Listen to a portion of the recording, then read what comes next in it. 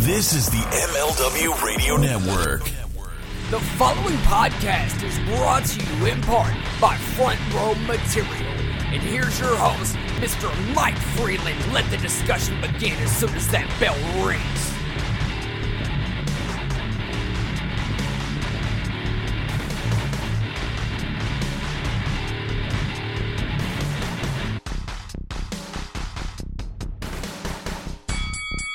All right, guys, welcome to another week of Front Row Material. My name is Mike Freeland. I am once again filling in for the guys who are still away. We have gotten some confirmation that departure from the show hopefully will not be much longer. But we got a big show for you tonight. We're going to be talking about the WWE Hall of Fame. What goes into the selection of who goes into the Hall of Fame? Well, Triple H discusses that. We're also going to be talking about CM Punk's recent comments about AEW and Vince McMahon. Who really fears who, if anybody at all? All of that and so much more. It is WrestleMania week. We have so much to discuss. Going to be joining us later on in the program is going to be Mike Unit. He is part of the Mike World Order. Christopher Butt, our good friend from Canada. Liam Savage, a.k.a. Vince Russo Jr., a.k.a. Jesus, which I feel so bad saying that because we just had Easter. The Rit himself with that magnificent Duck Dynasty beard he has, and so much more. But before we get into it, we have a very special guest joining us this evening. He is an ECW legend himself. He has been in the ring for some of the most iconic matches that have happened inside the famous Bingo Hall in Philadelphia. His name is Jim Molineaux. Jim, how you doing, buddy? I'm doing great. How are you? Can you hear me okay? I can. You sound fantastic. Coming through loud and clear. Perfect. Got the technical issues out of the way. I'm not as bad as Jerry. I was just about to say it. Not as bad as Jerry Lynn. You are doing well on your first day, my friend. Had to get my Jerry jab in. Hey, we all have to get our Jerry jabs in. We all have to get them in. But how you been? What's going on in your world? Pretty good. Things have kind of. It was funny. They kind of slowed down for me for a little bit, but now they've kind of picked up. Back in January, I thought I was having another heart attack, but it turned out to be just a blood pressure issue, and that's under control now. And while that happened, I thought, I'm getting too stressed out about running a wrestling company during a pandemic and everything. So the guys who were doing the booking for Old Time Wrestling, I offered them the opportunity to take the company over. They took it. And so I have no more stress in the way of worrying about when you're going to run again and everything that was involved with that. And I thought it would be taking it easy, but in the meantime, I've picked up a gig with a local company called Dog Wrestling. Nice. I am their head of their matchmaking committee for that company, and then I was also invited to the ECWA to referee for the Super 8 tournament that they have every year. It's a prestige. If you don't know anything about it, on the independent circuit, it's a big deal, big Absolutely. Prestigious tournament that they run every year. And I accepted it, but I really forgot to tell them that this is the first time I've reffed in 7 years. So I'm back to the gym more than I was. Cool. So I picked up my gym regimen a little bit, and this week I'm going to be going to a friend's school and hitting the ring for the first time, just to scrape off some of the ring rust and see where I am.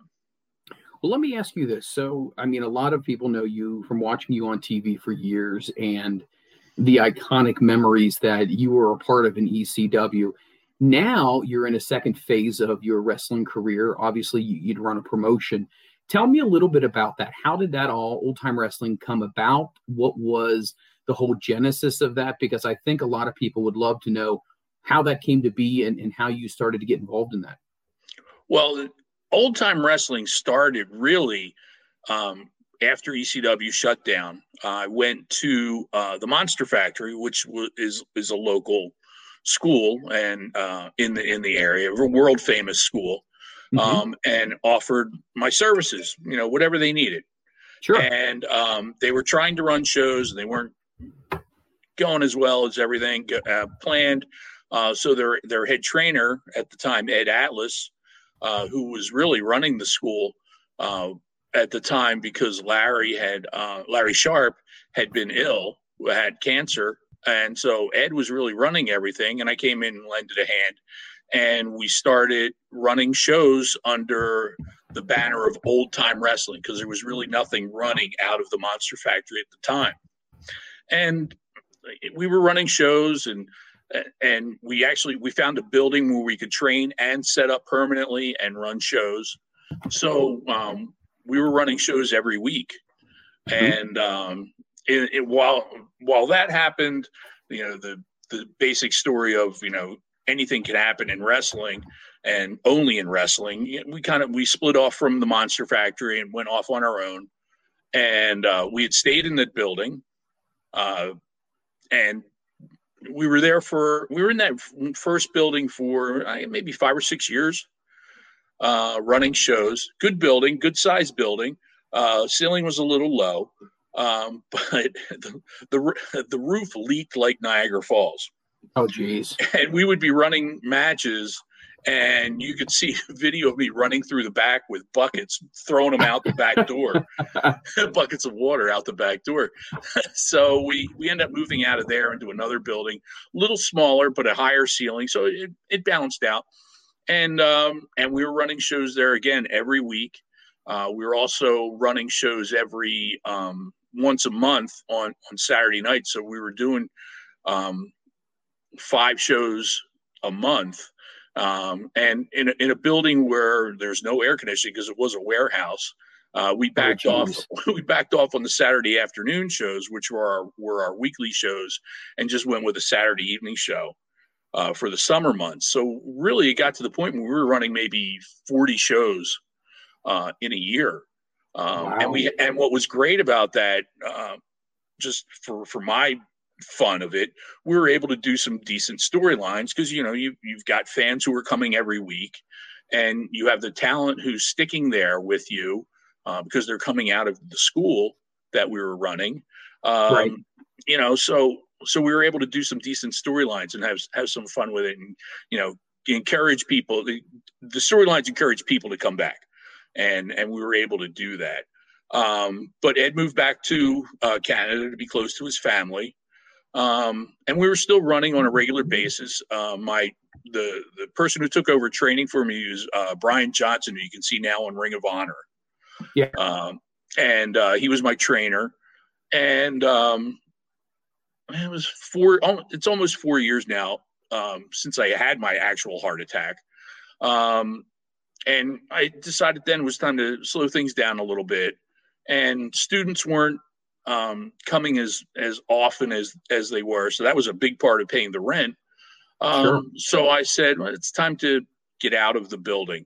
And Brian was starting to focus his attention more towards Ring of Honor, which I completely understand. So when we did that, we got out of the building, we put the ring in storage, and we just found a couple of buildings that we were able to run. And we were running, I guess, 7-8 shows a year between 3 buildings, 2 on a regular basis. One we did once a year, which was Stockton University, just outside of Atlantic City. We were able to do a charity show for them every year for their veterans organization. Nice. So we had fun. We did that for 3 years. And but like I said, the pandemic came along and slowed everything down. We were doing some nice stuff on the internet. And it just, I think it was time for me to move on. The guys have the same projections for OTW that I had, the same theories, the same hopes, same dreams. So I think that the company's in good hands. That's why I was willing to let them be the ones to take it. Absolutely. I mean, it's got to be one of those things, Jim, where it's in your blood. You love it. It's like a family member, and Sure. to let something go like that does take a lot of restraint. I give you a ton of credit for that. But you know what? When you move with one situation, another situation opens up, another opportunity. And now that's really exciting. You're gonna get back into refereeing as well. And I guess that kind of takes me into this direction. How did your wrestling career begin? How did you decide that, you wanted to be a referee, or who first approached you, or what was the genesis of all of that? Well, it was kind of not really decided for me, but it was offered to me. I wanted to start in the wrestling business as a manager. Huge Jim Cornette, Bobby Heenan fan. So I had done a couple of shows that no one will ever see the light of day of video of as a manager. And so I had created a character, Extravagant Jimmy Fortune, came out with a briefcase. Ooh, I like that. That's a good name. Managed a couple of guys, did a couple of shows, and approached Joel Goodhart, who at the time was running Tri-State Wrestling Alliance. And I knew Joel from his fan club and his his radio show. Approached him about coming on board as a manager. And he said, I really don't need a manager. What I really need is another referee. He had John Finnegan and Joe Zanoli, who's now in charge of the ECWA. He said, I really need another referee. And he, laid everything out to me, the training, how much it would be, what he could guarantee for me. And whatever the guarantee that he made to me actually did come true. He said I could make X amount of money in a year, and I did. And I worked pretty much every show once I started. So that was how I got into refereeing. He said, call me back in a couple of days and let me know what you think. So I called him back 10 minutes later and said, I'll see you Tuesday night over at the school. That is awesome. So for a lot of us who have never stepped into a wrestling ring, me specifically, the role of the referee, as Jerry and Mikey have told me, is incredibly important. And Jerry always says it takes three to dance. Without the referee, without that third man in there who is so vital to everything that goes on, keeps everybody in line, is almost the coach, the general of what's happening in there. How does one even begin to learn the steps that it is when you're inside the ring? Is it something that you learned from a former referee as well? Did someone take you under their wing, or was it one of those, I just had to cut my teeth and learn as I went? No, I went to the school that Joel had, and I had mentioned John Finnegan, and John trained me. We got in the ring, and I would be in there. Basically, you're in the best way to do it is really get in there with the guys while they're going over matches or training themselves. So that was how I would pick it up, and he would point things out here and there, how not to be in the way here when this happens, or how to kind of stay in the corners, and just, the first thing you really learn is to keep out of the way. Right. And the funny thing is, the first match I did in front of a crowd, I got backed into a corner by the two wrestlers, and basically had to kind of take a mini bump. But you just go over the different things, and then when it's time for you to step up your game, whether it's the addition of never having to work in front of a television camera, then you have to learn to work differently. You don't make a full circle around the ring. You're only making part of a circle. You're not stepping in front of the camera. You're trying to not, you're trying to keep out of the way of the cameraman. You're trying to remember what's going on with the match and what you need to know for your involvement in the match, and getting the time. Because at the time we didn't have earpieces like they do now. So we were, you'd have to keep checking the timekeeper, giving you time signals. And you're watching the crowd. You're making sure somebody's not approaching the ring or trying to get in while the match is going on. And then especially in ECW, when you're going through the crowd, you're making sure nobody's coming up from behind during the match. So there's a lot to learn, but a lot of it is, you have to learn it as you go along.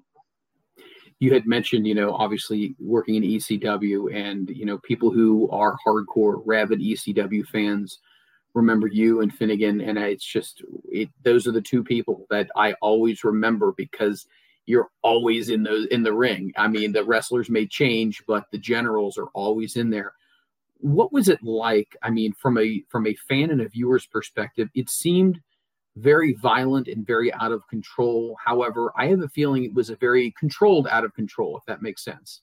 Yeah, it was. We were, not that John and I were in control, but what was going on in the ring was in control. The guys knew what they were doing. I don't really think, as crazy as it looked, I don't think a lot of the guys did things that they didn't think they could do. There were a few times where, there were things that they probably shouldn't have done, as a result with injuries. But yeah, I don't think it was as out of control as we made it look, or as I should say, the wrestlers made it look, because we had no control over it. We were, we were props. We were part of the show itself. But we had a different job than the wrestlers.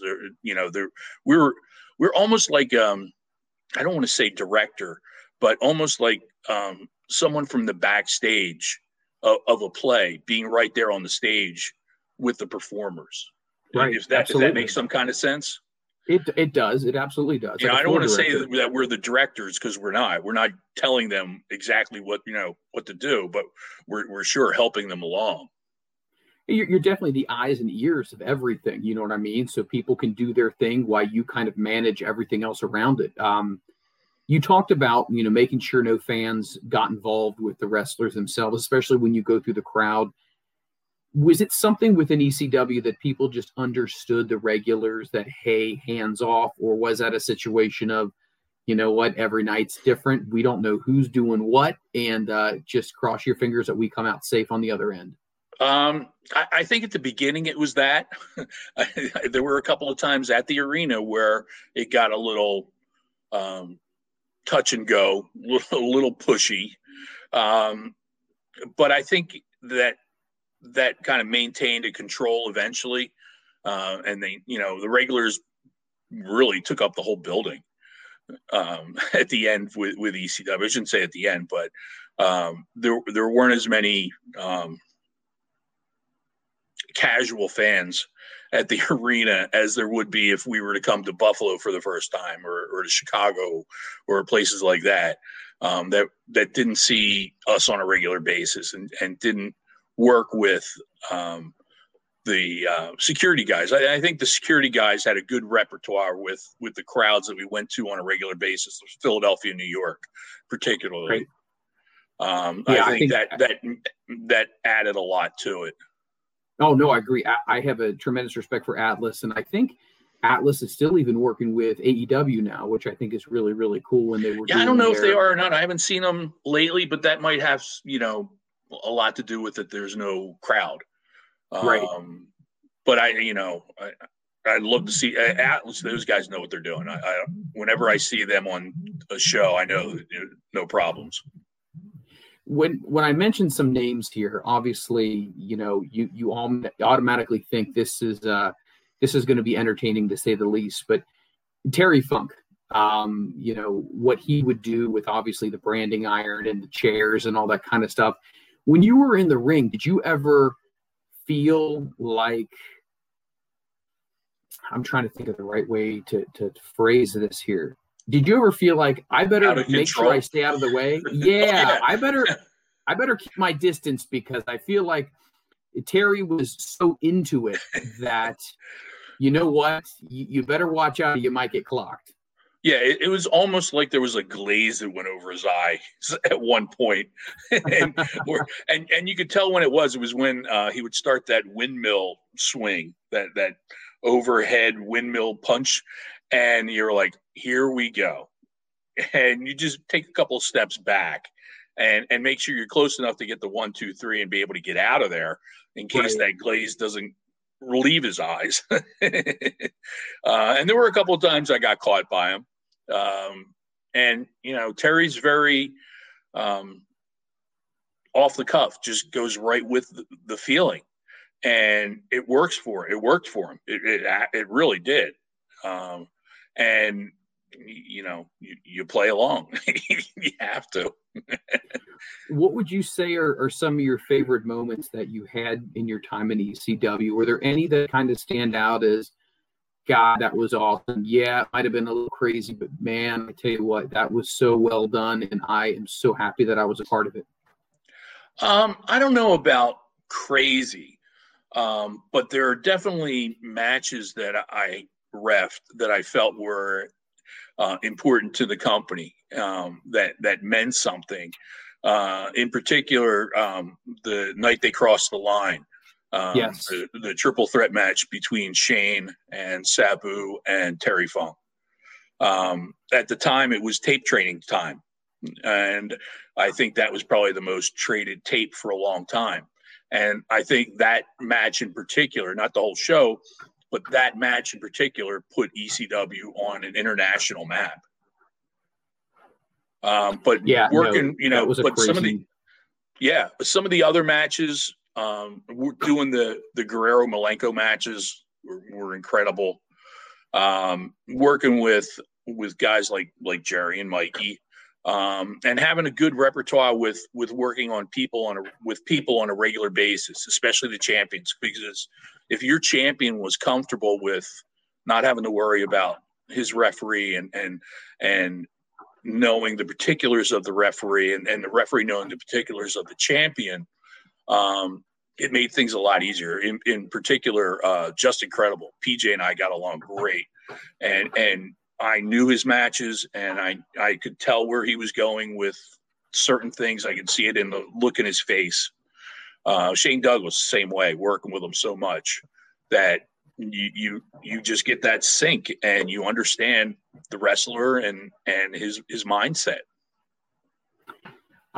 Your thoughts of the night Shane dropped the belt with the NWA, looking at that in history as it pertains to ECW.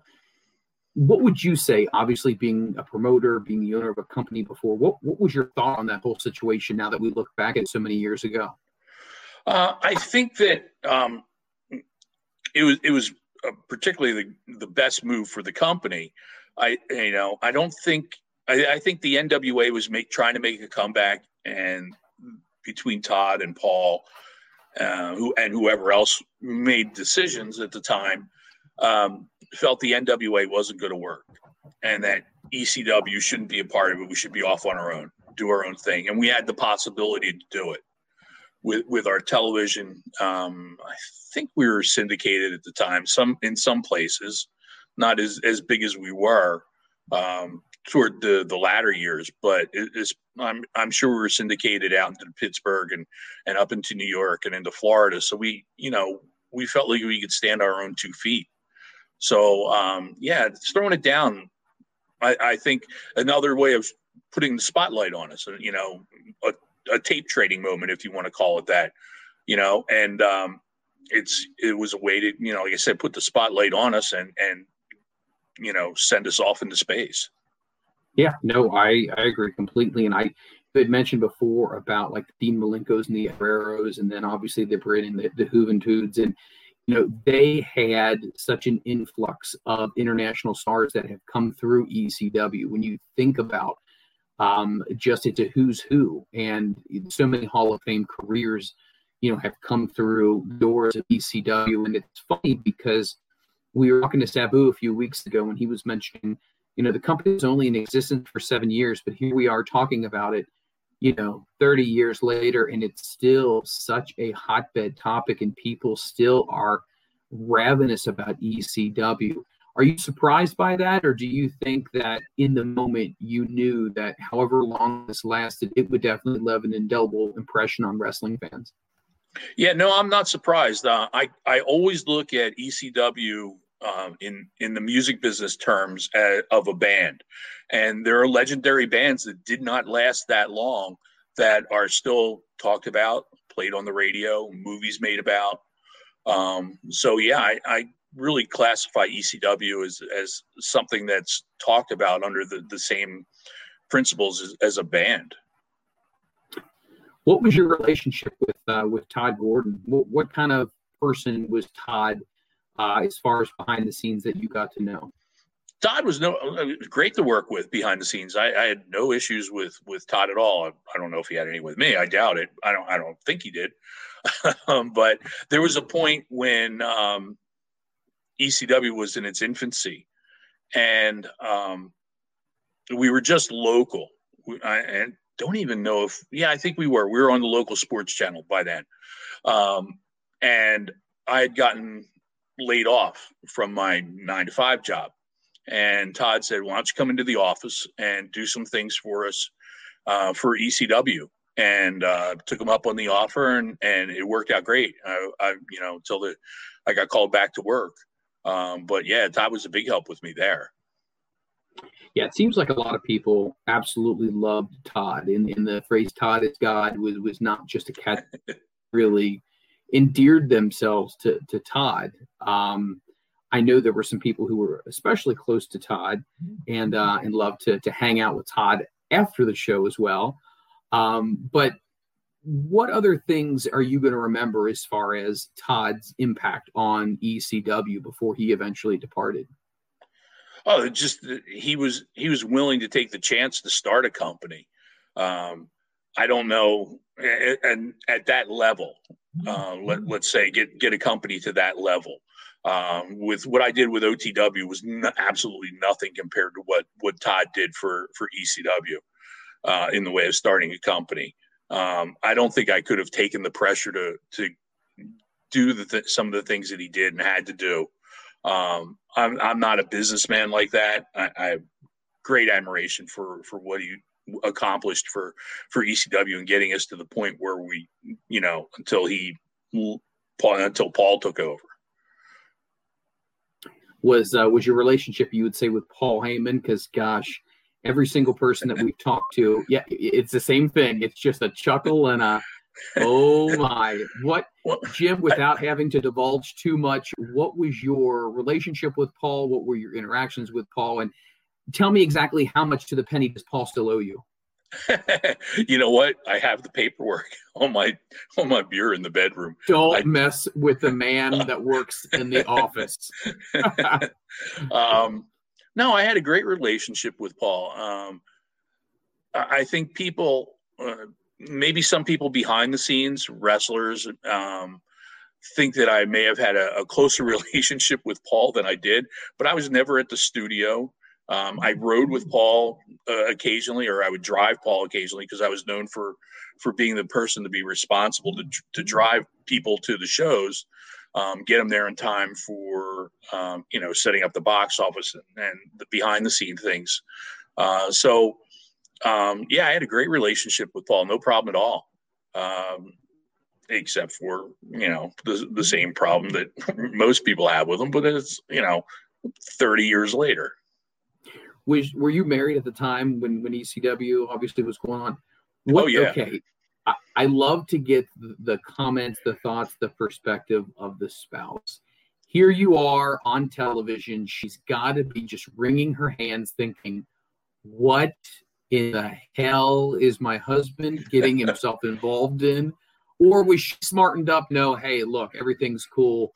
Or was she just kind of a spectator like the rest of us?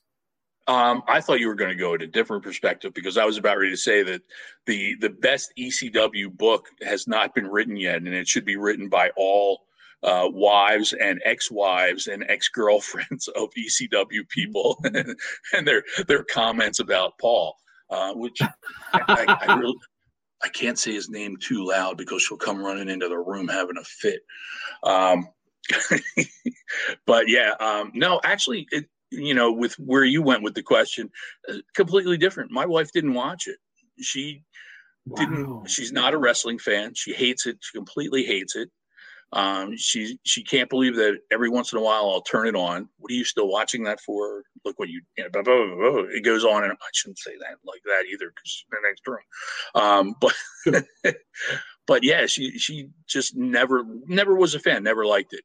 And it was a paycheck for me. It was supporting the family. It was the most important thing was, did you come home with a paycheck that week? Right. In her eyes, or, just so I don't come home crippled, or, I'll be out for weeks, which I did at one point. I tore did a partial ACL tear, and I was out 6 to 8 weeks, but wow. I was paid for the shows that I missed because of the injury. And I wasn't paid for the behind the scenes, work that I would have done those weeks because I wasn't able to travel. Right. Wow. What would you say is your Mount Rushmore? Obviously, keeping this show aside, no biasness here. What is your Mount Rushmore of ECW? We always love to ask Legend CW, who would you put on there? And I guess the qualify for this would be the people who you feel had the biggest impact in the success of ECW. Wow. I'm probably going to go with people that most fans wouldn't go with, just in particular because I was there the whole time. So I think I kind of lean a little more towards some of the originals than I would with people at the end. With no disrespect to anybody like a Mike Awesome or a Masato Tanaka. I would definitely go Shane Douglas. If anyone, it's Shane Douglas. Tommy Dreamer for his dedication and devotion, undenying devotion. It just, no matter what, I'm going to see this through. Definitely those two. Maybe Mick Foley, Cactus Jack, just because he was a big enough name fresh out of WCW to WWE. But he stayed with us a long period of time to make it to attract people. Where if a Steve Austin came in, he was only in for a month or two, right. And it wasn't that big of an attraction. Where Cactus stayed and was important with the company for a long time. For a fourth one. I hate to say someone who worked behind and it can be anybody. Yeah, it can be anybody. Wow. A fourth one. It's so hard to pick a fourth one because there's so many that you can choose for your fourth. I'm for the same reason that I pick Foley, I would pick Bam Bam Bigelow. Nice. Because he was an international name. Mick Foley was an international name too, but Bam Bam was an international name, worked for WWE, worked Japan, worked all over the world, and everybody knew him. No matter if you were a wrestling fan or not, if Bam Bam Bigelow walked into your restaurant or walked into your gas station or walked into a department store, everybody knew who Bam Bam Bigelow was. Yes. And I think that helped us tremendously too. Wow. There are so many things that we could spend, and I want to do more with you and talk more with you because I know you have so many more stories. Hey, what do you mean? I like that. I want to talk more and more different things about refereeing itself because I think the role of the referee is so important, and I'm a big referee fan. And let me just jump in here real quick. Tonight's the Hall of Fame. We're doing this on the night of the Hall of Fame. We are. And one thing that pisses me off, and I'm not saying it for me, and I'm not saying it for anyone that I'm friendly with, but why in the hell are there no referees in the WWE Hall of Fame? Very good. Very good call. It puzzles me that someone like a Tim White is not in there. Go back to Dick Worley. Yeah. There are so many guys that work just as hard as the wrestlers. I'm sorry if I piss off any wrestlers, but there are referees who have worked as hard and as long, or maybe even longer than some of the wrestlers, and they get absolutely no recognition. They get no recognition on television now. Their names do not get mentioned. I have to give it to Joey Styles when he was our broadcast, when he was calling our matches. He made sure every referee was mentioned at least once during that hour of ECW. And I don't think anyone else, no one does it anymore. I think he was the first one to really do it on a regular basis. And I think the others picked up on it for a while, and they've since dropped it. But yeah, there's no way that wrestlers should not be included in the WWE Hall of Fame. Shame on you guys. No, I agree with you 100% on that. And I think a lot of people agree with me. Cauliflower Alley is the Hall of Fame. WWE, for as much as they would like to tout themselves, and they do have the popularity or whatnot, I feel like the Cauliflower Alley is the prestige because it really means something. And I'm with you. I agree. I think referees need to get much more credit for what they do, for what they contribute.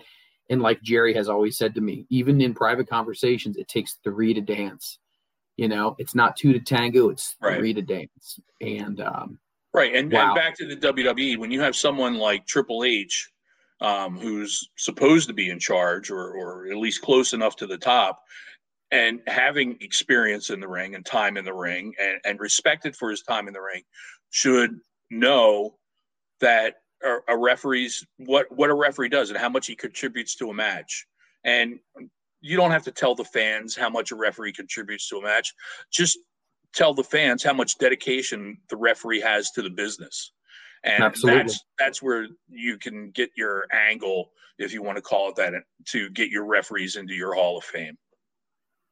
Jim, I could not agree with you more. You, my friend, are preaching the truth. And where, I tell you what, because we're going to have you back for more, but where can people follow you right now? Talk about the different promotions, obviously, where fans can start coming back from. And are there conventions that are going to be happening? Are you going to be making any appearances? So the floor is yours, my friend.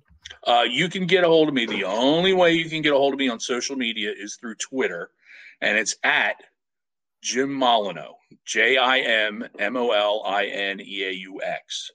I don't have Facebook. I can tell somebody in 120 letters to what they can do. I don't need a Facebook to do that.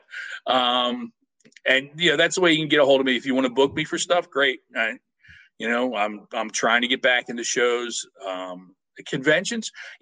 I don't know many referees that go to conventions, but if I did a convention, I would love to do it with John Finnegan and Mike Keener. The three of us together, I think would be great. So if anybody who puts conventions together, we would love to do that, and we would love to do it in the warm place. Florida or California would be great. No, any trips to Florida would be great because most of my family's there, and I throw in a quick visit to mom or the grandkids. Nice. Well, wait a minute. I was just having an idea that the three of you guys in a podcast. Oh, wow, that would be cool. I'm telling you right now. And I'm saying Keener because I love Mike Keener. We've worked together a lot since the ECW days, but there are plenty of other referees that were there. Guys, Pee Wee, Jeff Jones, Billy Saints. Look him up. Oh my God, he's going to kill me for not mentioning his name. Paul Richard, great referee out of the Boston area. Worked with the WWE before he worked with ECW. Great guy.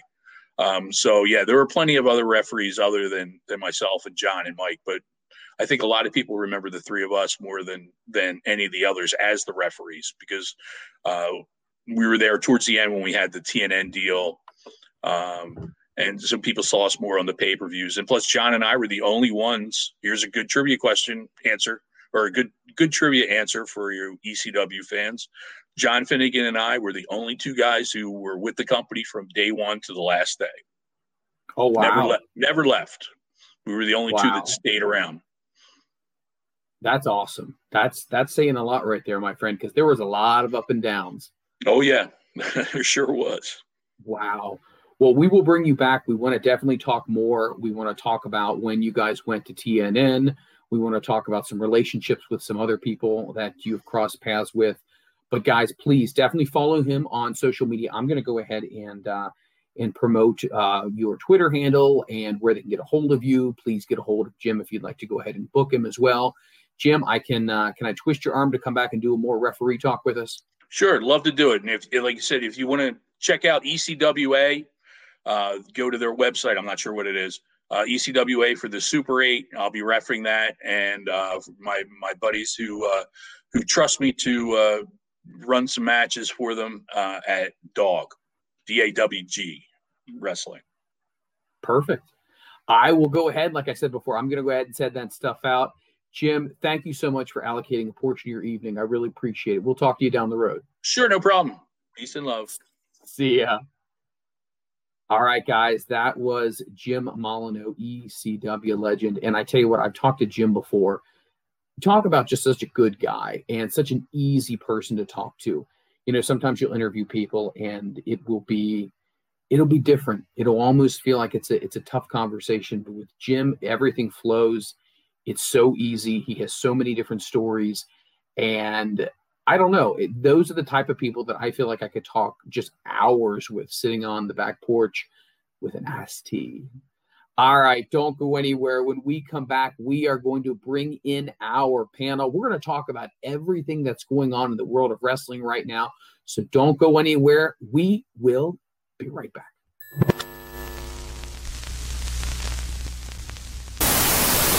I'm too sexy for my love. Too sexy for my love. Love's going to leave me.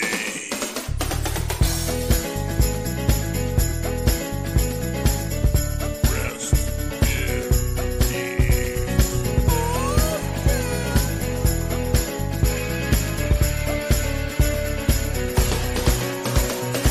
I'm too sexy for my shirt. Too sexy for my shirt. So sexy, it hurts. And I'm too sexy for Milan. Too sexy for Milan, New York, and Japan. Take it.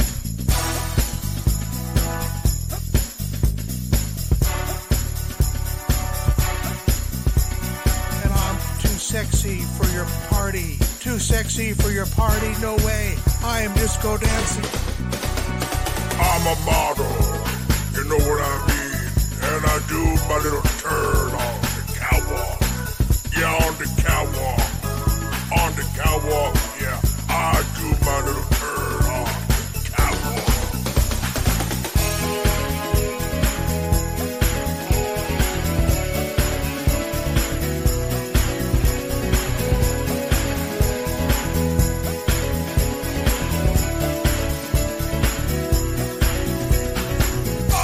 Too sexy for my car.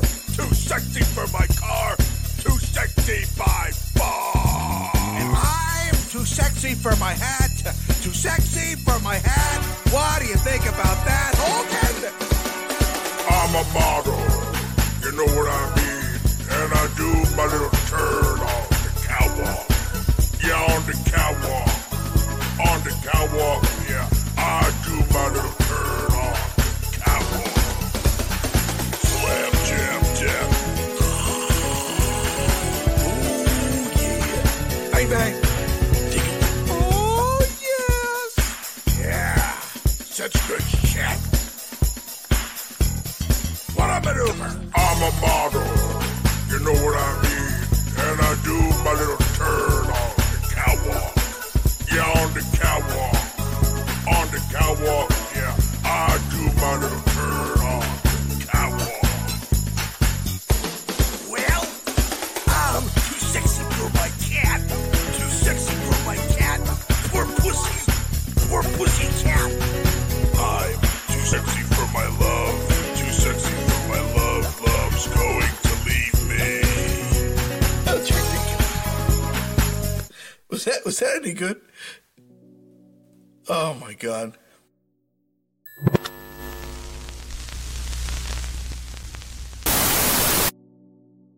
All right, we're back. You gotta love the Too Sexy song. well, let's be honest, you've probably heard it so many damn times. You're probably like, either I'm sick of it or I've memorized it already. Well, with that being said, I want to thank our guest, Jim Molyneux, once again, who will be promoting Jim. And you can reach out to him with the DMs on Twitter, and we will be continuing to promote appearances he will be at. And once again, if there's any premieres or appearances as far as conventions are concerned, we will definitely let you know. All right, with that being said, let's go ahead and let's get on with the program. Joining us tonight is our esteemed panel of wrestling minds. He is from Canada, but he lives in our hearts. He is a Christopher Butt. Buddy, how are you? I'm good, gentlemen. Bottoms up, pinkies out. That's right. That's what I love to hear, my friend. Drinking a little of the Grandpa's cough syrup right now, my friend. I am fucking in one tonight, boys. That is what I like. You make me happy, my friend. You make me happy. Whiskey makes me happy. Well, your brother from another. Wow, you think I'm a little kind of bender. Your brother from another mother that has a great looking beard. His name is the Rit. Look at that. The two bearded men. Man, I'm surprised you don't share a log cabin together somewhere in the woods. Hey, what's going on there, Mr. Butt? Freeland, how you guys doing? I'm good, Rick. You, buddy? I'm doing fantastic. If You're he looking was my fresh. brother, we'd put him up for adoption. God, you gotta love it. You gotta love it. Well, you know what? It will not be a complete dance without another man. And Pinky's out to this man as well. He is Liam, but we often refer to him as Vince Russo Jr. and Jesus. But you know what? Because it was just Jesus Easter, Russo. Jesus Russo. Let's go ahead and let's add him to the stream right now. There he is. There's the good-looking man. And you know what? Love it. He's live and he doesn't give a shit. He's drinking the beer. What's going on, Jesus Russo? What the fuck? Vince Russo Jr. Like, are you gonna drop this at some point or what? No. You know what? It's a shtick that's worked and it's going to continue to work. How are you doing, by the way? You look good. Oh, just fantastic. Just great. Thank you so much. And you? And I'm good. You're not hanging out on the side of the road this week. And you know what? We appreciate Not that. yet. There was a lot of people who were worried about you, my friend. They were concerned, you know, they were hearing the cars go by and they said, Mike, is he going to be all right? And I said, you know what? He's going to be fine. Did they think I was thought you were homeless or homeless. something? Yeah. I don't know. Living on the to Newmarket, North I've of explained Toronto. this. I've explained this, man. Like, you know, the whole family goes to sleep really early, so Right. I'm a night worker. Not like that. Okay. And $20 is $20, Liam. It's okay. Hey, no, that's it's, right. It's It all- 30. No. It all So- pays so, the you bills know, the same. At a certain point, it's like, okay, get the frick out of the house so I can, everybody can sleep, right? So I need to kind of honor that. So I'm sorry, okay? No, that's fine. That's totally fine. I get it. Butt's Good. already done with his first drink, and that's what I like. Finish that shit right now. Finish it right now. Don't worry, I got another one. Oh my God, he's got one in the glass. Oh, see, that's a pro right there. That's a He is a pro. pro. You know what? You know who's a pro? You know who needs no introduction? He is the leader of the Mike World Order, and he put us all to shame last week. He's And you too know what? smart. We have to bring him back. He He's is smart. the Mike Unit. Oh, look at that. He's There he got his is. weightlifter shirt on, got the traps popping, looking good. Yeah. Mike Units, Mike Cook. Look at this.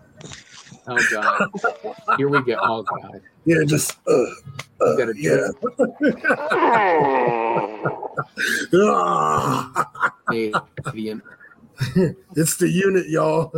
What's going on, Mike? Oh God, How's it going, everyone? I'm good, buddy. You? It's been a good past couple of days. I started my new job. What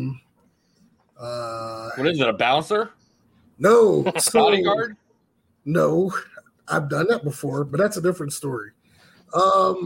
So growing up military family, I always wanted to work for this company called Navy Federal Credit Union, which is like Yes. great pay, great benefits, longevity. I've been chasing this job on and off for the past 15 years. So I've reached out to a friend who was also a recruiter for a job agency, and within 2 weeks, I started my first day yesterday. Congratulations, my We're friend. happy. Congrats. Yeah. Good for you, dude. But you know what? You want to know what the biggest shock from the past few days? His finger What up would the that bum.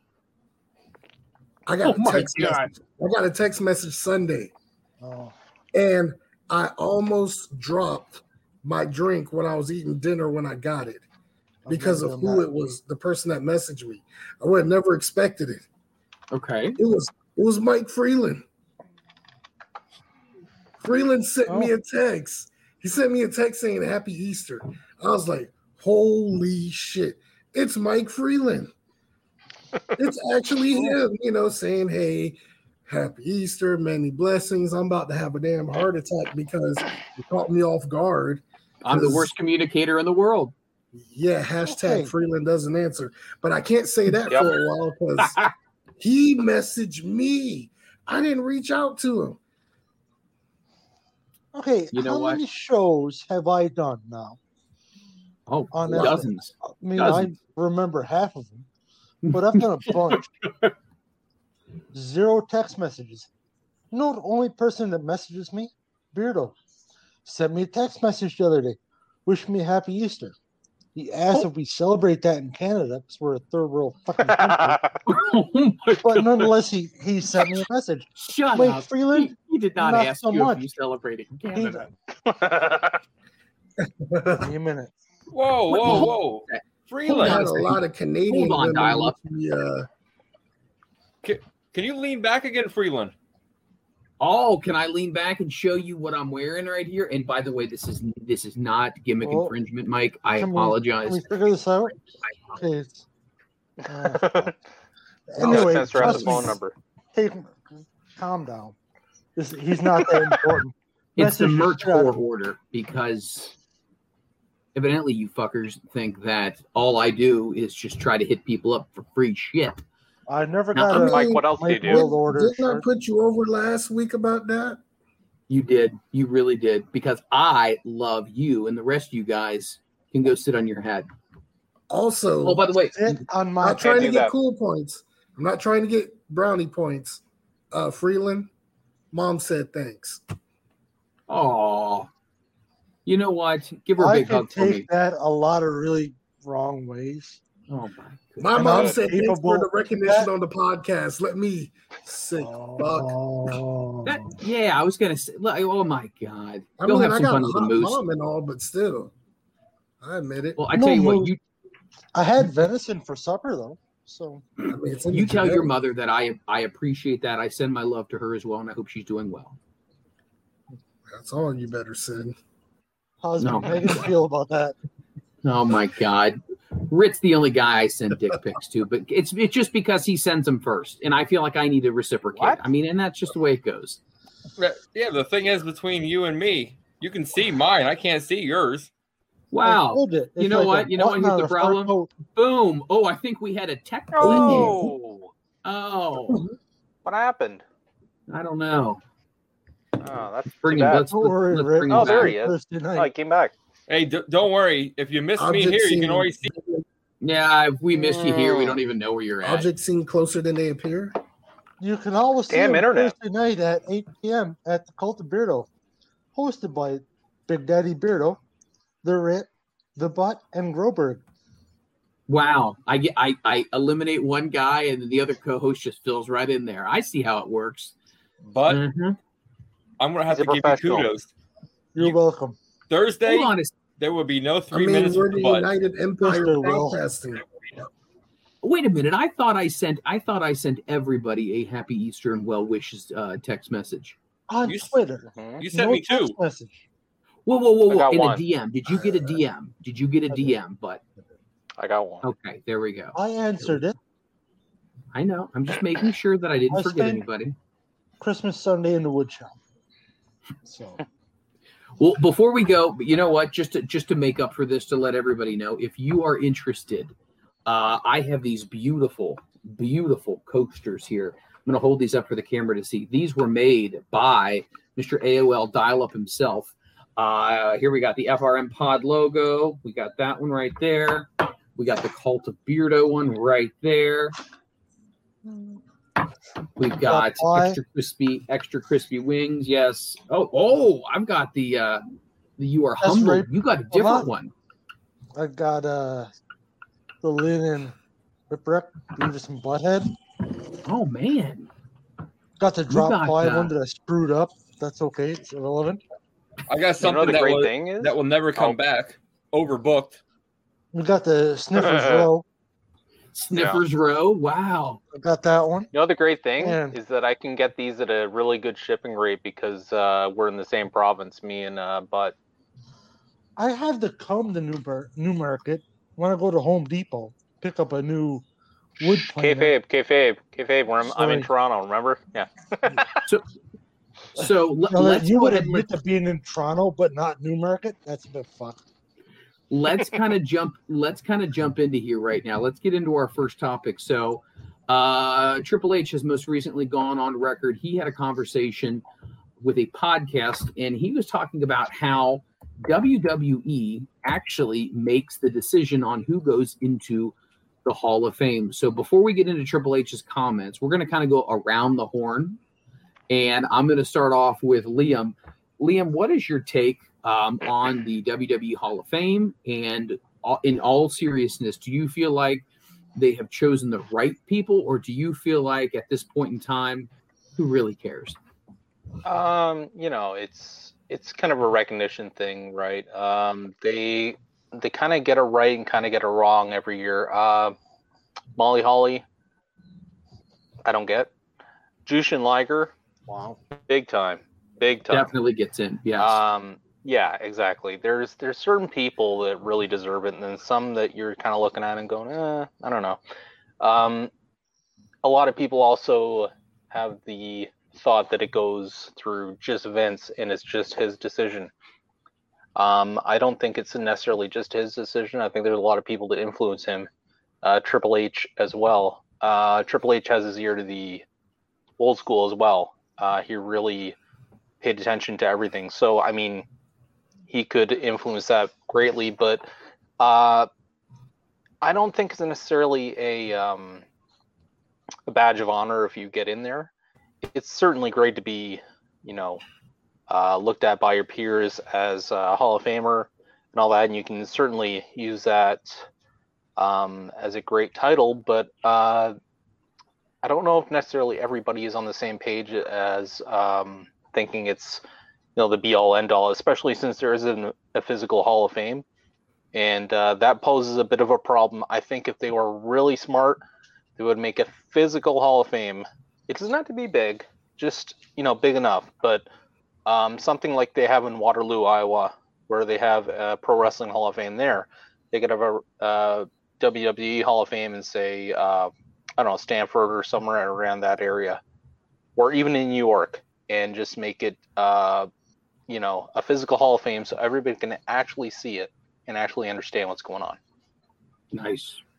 Let me get your take on this here. I know you're not a pro WWE guy necessarily, but do you feel like the Hall of Fame, let's go back in time here. When do you feel like, this might even be a better question, when did we jump the shark with the whole Hall of Fame situation? Do you feel like it was within the last 5 years that things have gotten a little off the rails, or do you think it even goes back further than that? I'd say the last 5 years. Just because, when you start putting people in twice, why? If you would sit there and if you're putting the person in the Hall of Fame, you're putting them in the Hall of Fame for their career. Correct. I agree. The whole body of work.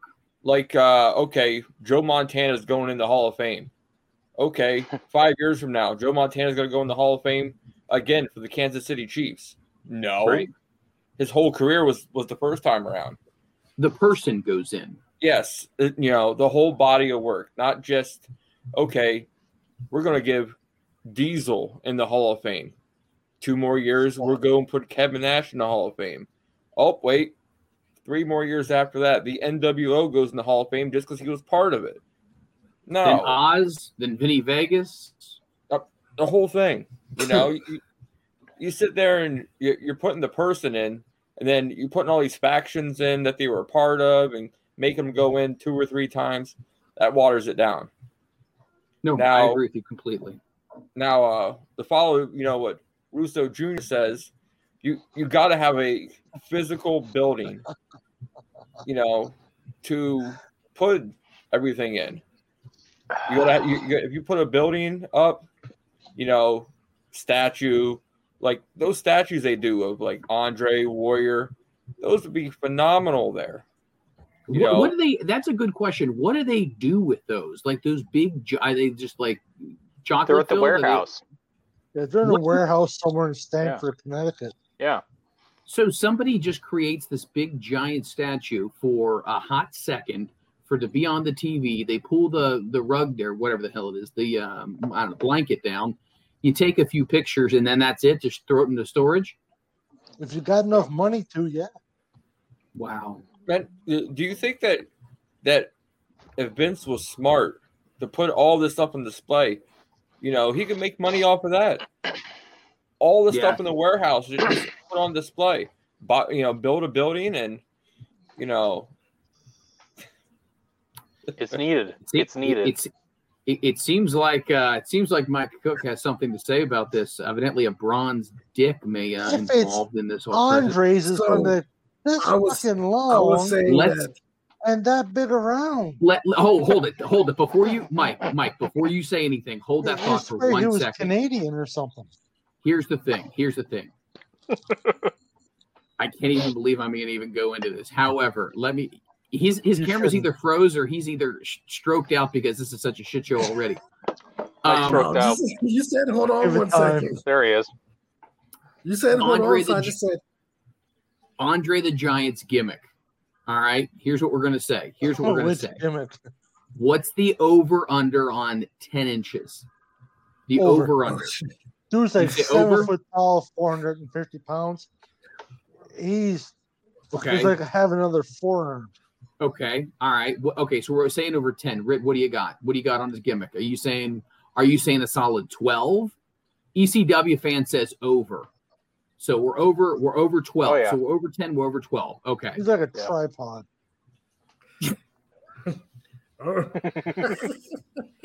What are we saying tripod? here? I was going to say, how does that actually work out? He's got like. I'm saying there's crying when he leaves. I'm not even sure they're conscious or alive at that point. I mean, that's just. Well, is Bill Cosby stopping by?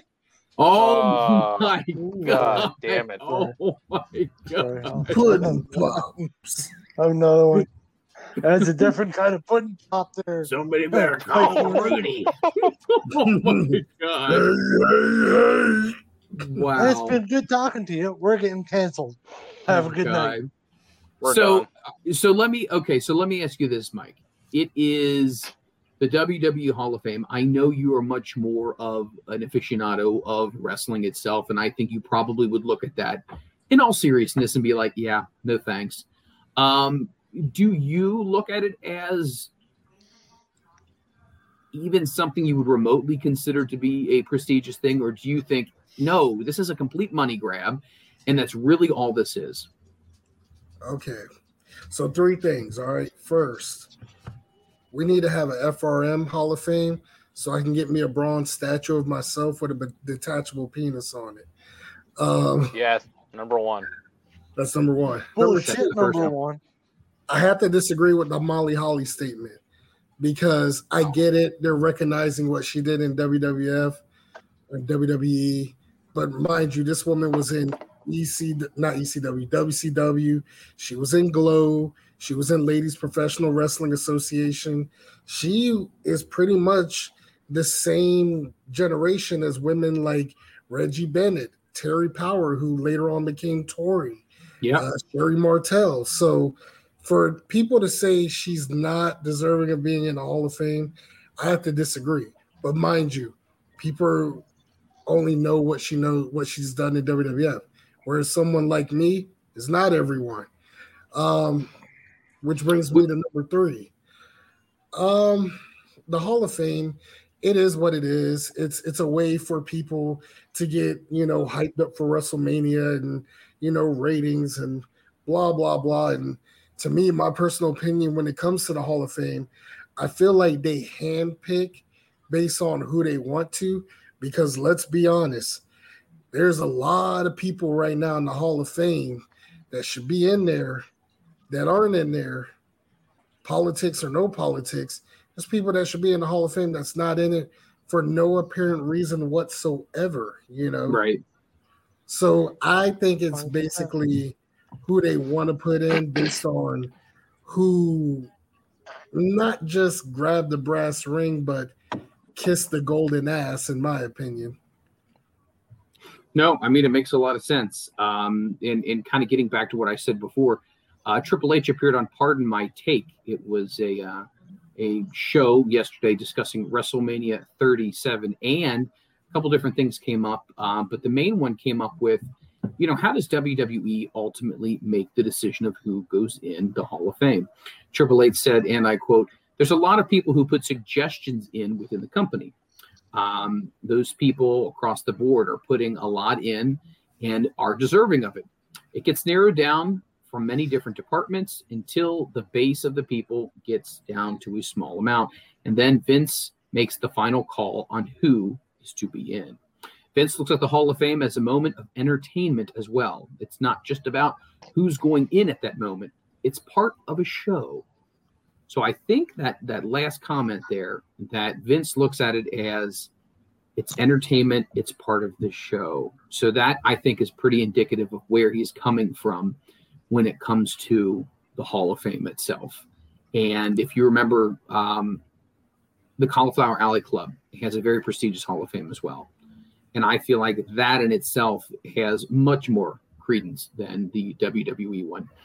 It's funny because so many people used to knock on Koko B. Ware for being in the Hall of Fame.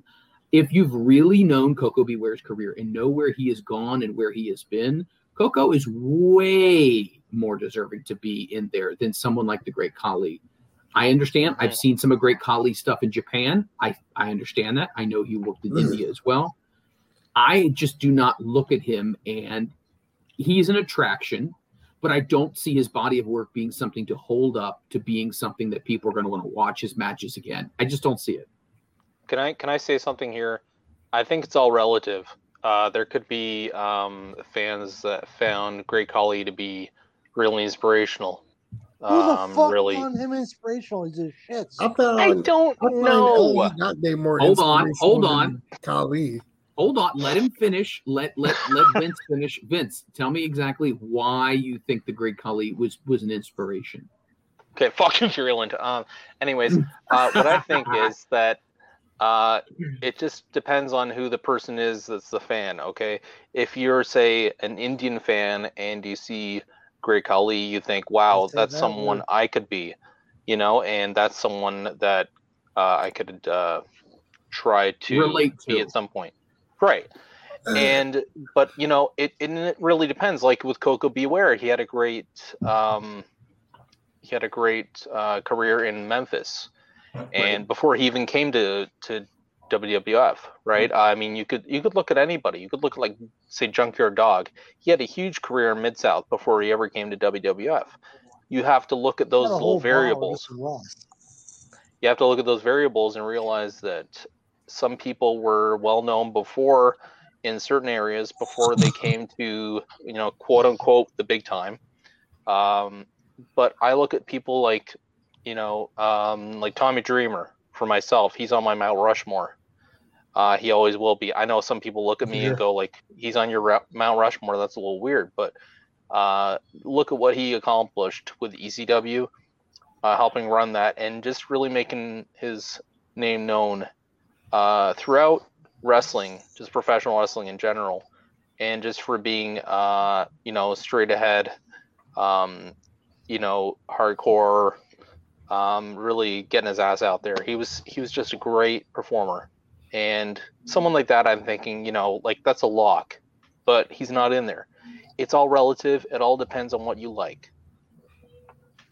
No, I mean, I agree with you. And I get the point you're making. We all kind of make a ha-ha about it. But I feel like from a perspective of, and I'm starting to realize this more now, and it's important that we become more consciously aware of the way we portray people and stereotypes when it comes to their character.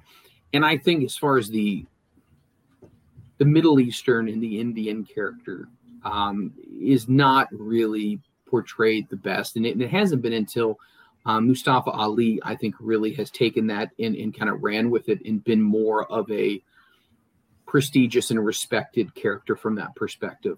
Mike, jump in here with this one. The whole Davari thing, and when they would play that music, and then I feel like it was playing on a very bad stereotype. And I feel like just because the way society was at the time doesn't necessarily mean we need to get heat on these guys for what's happening in the world. You agree? I agree. But I also get it as well too. But it's also how you play the stereotype card. Just hear me out. You watch MLW. Yeah. You see where Davari's at now. Right.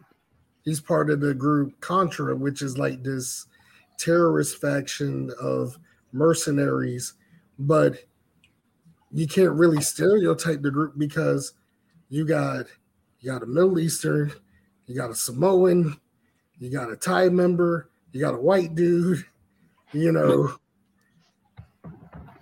So it's all about the presentation of the gimmick if you're going to do it. Like Davari, anything that they gave him, he took it and run with it. And right now, he's in the best shape of his life. So the only thing stereotypical about him now is just him using the name Davari because that's his actual last name. He's not really using anything stereotypical at this point, especially, like I said, with the Contra unit gimmick. If anything, most people aren't even paying attention of the stereotype because they're paying attention to see if he would pass the wellness policy, for Christ's sake. Well, serious. I mean, no, I mean, I don't know. I think about these things and I wonder if from a business perspective that one reason why NBC may decide to edit some of the things out of Peacock was because they don't believe that those values are in line with the way people should be portrayed. And I in some ways, I know it's entertainment. I get it. But what I am saying is maybe from a perspective of we don't want to put down any certain type of, race, creed, whatnot. But here's the thing, though. They say that, but at the same time, look what else is on Peacock. You got the Real Husbands of Hollywood. You got, all these other shows portraying stereotypes and, you got The Office on there. Now, don't get me wrong. I like The Office, but had it not been for the pandemic and trying to binge watch something, I honestly thought The Office was a show about boring white people. No offense. It is. But. None taken. Is that this show?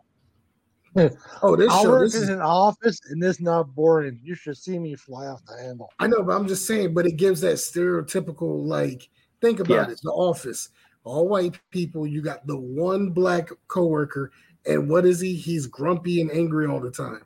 The stereotype that they use on black males, So no one says anything about that. But yet the WWE Network is being heavily edited. It goes back to what I said last week. What does everybody want? Head. Vince wanted that paycheck. So what did he got? Cock. So, it goes right back to it. And even though, last week it was taken out of comedy, but it's true. No, there's a lot of truth to it. I would agree with you on that. There's a lot. One thing. Go ahead. One thing I keep coming back to is, if you don't look at necessarily Davari, I think that, and I don't know, maybe I'm just being too picky or whatnot. I felt like the whole primetime thing was. Yeah, Crime Time was a little.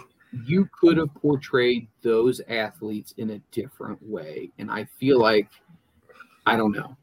I just don't. I don't agree with it. But you know what? That's like one man's that's like opinion. Luke Gallows when he was Festus, and they gave Just to him the play- stereotype of him being a hillbilly retard, you know, or Okay, just to play Ryback. devil's advocate here for a minute. Yes. Well, okay, Ryback is just a big no. gassed up juice monkey. Skip Sheffield, the corn-fed meathead. Yep. What it do, y'all? Come on now. Oh, I mean, what? Shit, this is going down a dark road. That's okay. Let's go. Is it okay if you took Tracy Smothers? Yeah. Yes. Love him. Don't get me wrong. Confederate flag, you know, country boy, redneck, country bumpkin, whatever you want to call him. That was his shtick, and he was fantastic. Ain't nobody gonna argue that, and if you argue it, you're wrong. End the discussion. Could you get away with that today? No. Just like Crime Time, not Yeah. right. It absolutely not today. Now, when Crime Time was happening, I don't know if it's necessarily the right thing, the wrong thing, but we're portraying as tough guy, thug, gangbangers. Not right. I'm not a terrible person, just for the record. No, I get you. I get what you're saying. Shit is different now. It's a lot of stuff we did then, you can't do today. Right. And in 20 years' time, a lot of the shit we're doing today is wrong. Right. It's just a progressive thing we've had forever. If you look at it, almost every 15, 20 years, like, hey, that guy was a legend. Look at what he did. Right. Or whatever it would be. And now it's like, ooh, that was kind of racy, edgy, whatever you want to call it. It just rolls over and over and over. I don't see if that was necessarily wrong, because at that time wasn't an issue. Today, looking back at it, is an issue. Right. Yeah, there's different things, in my opinion. Feel free to tell me I'm a terrible person. I'm okay with that. I have a glass full of wine. No, I wouldn't say you're a terrible person, because even growing up, you know, watching WCW when they were called the Wild-Eyed Southern Boys, and then, you know, I guess they had to nix that gimmick and they were called the Young Pistols. And then, you know, I remember seeing Bubba Ray Dudley in ECW and early WWF. He's wearing a Confederate flag for a bandana, you know, and then, you know, we can go as far as Confederate currency Chris Hamrick, where his outfit was basically his name, but it went out in the Stars and Bars. And we can go as far back as 30 years ago with, you know, the Fabulous Freebirds. You know, they came out with the Stars and Bars, and, you know, even as a storyline that they did against, you know, the Road Warriors, they came out with their own face paint of the Stars and Bars. And, you know, I get it. And a lot of people, they always say, well, a black person shouldn't agree with this. I'm a wrestling fan. It didn't bother me as much. I remember even one time I had to retake a photo because it was a photo of me holding the Mid-Atlantic heavyweight title at like a fan fest, because a lot of people are like, a man shouldn't wear something that got the Confederate flag on it. Because at the time it showed the state of Georgia. And of course, you know, the Georgia flag, part of it, had the Confederate flag on it. So I had to redo the photo all over again because people were butthurt about it, where me being a wrestling fan, I didn't care because I'm holding a piece of history on my shoulder. I don't give a damn about what the flag represents, you know. I'm a wrestling fan. I wanted that piece of history on my shoulder. So stuff like that never really bothered me, you know. Okay, now, stuff like that never really bothered me. Can I throw this out, please? Go ahead. And forgive me. This is a wrestling podcast full of bullshit, nonsense, and fucking foolishness. Yes. Mm-hmm. Let's not have this. I don't want to say a political thing.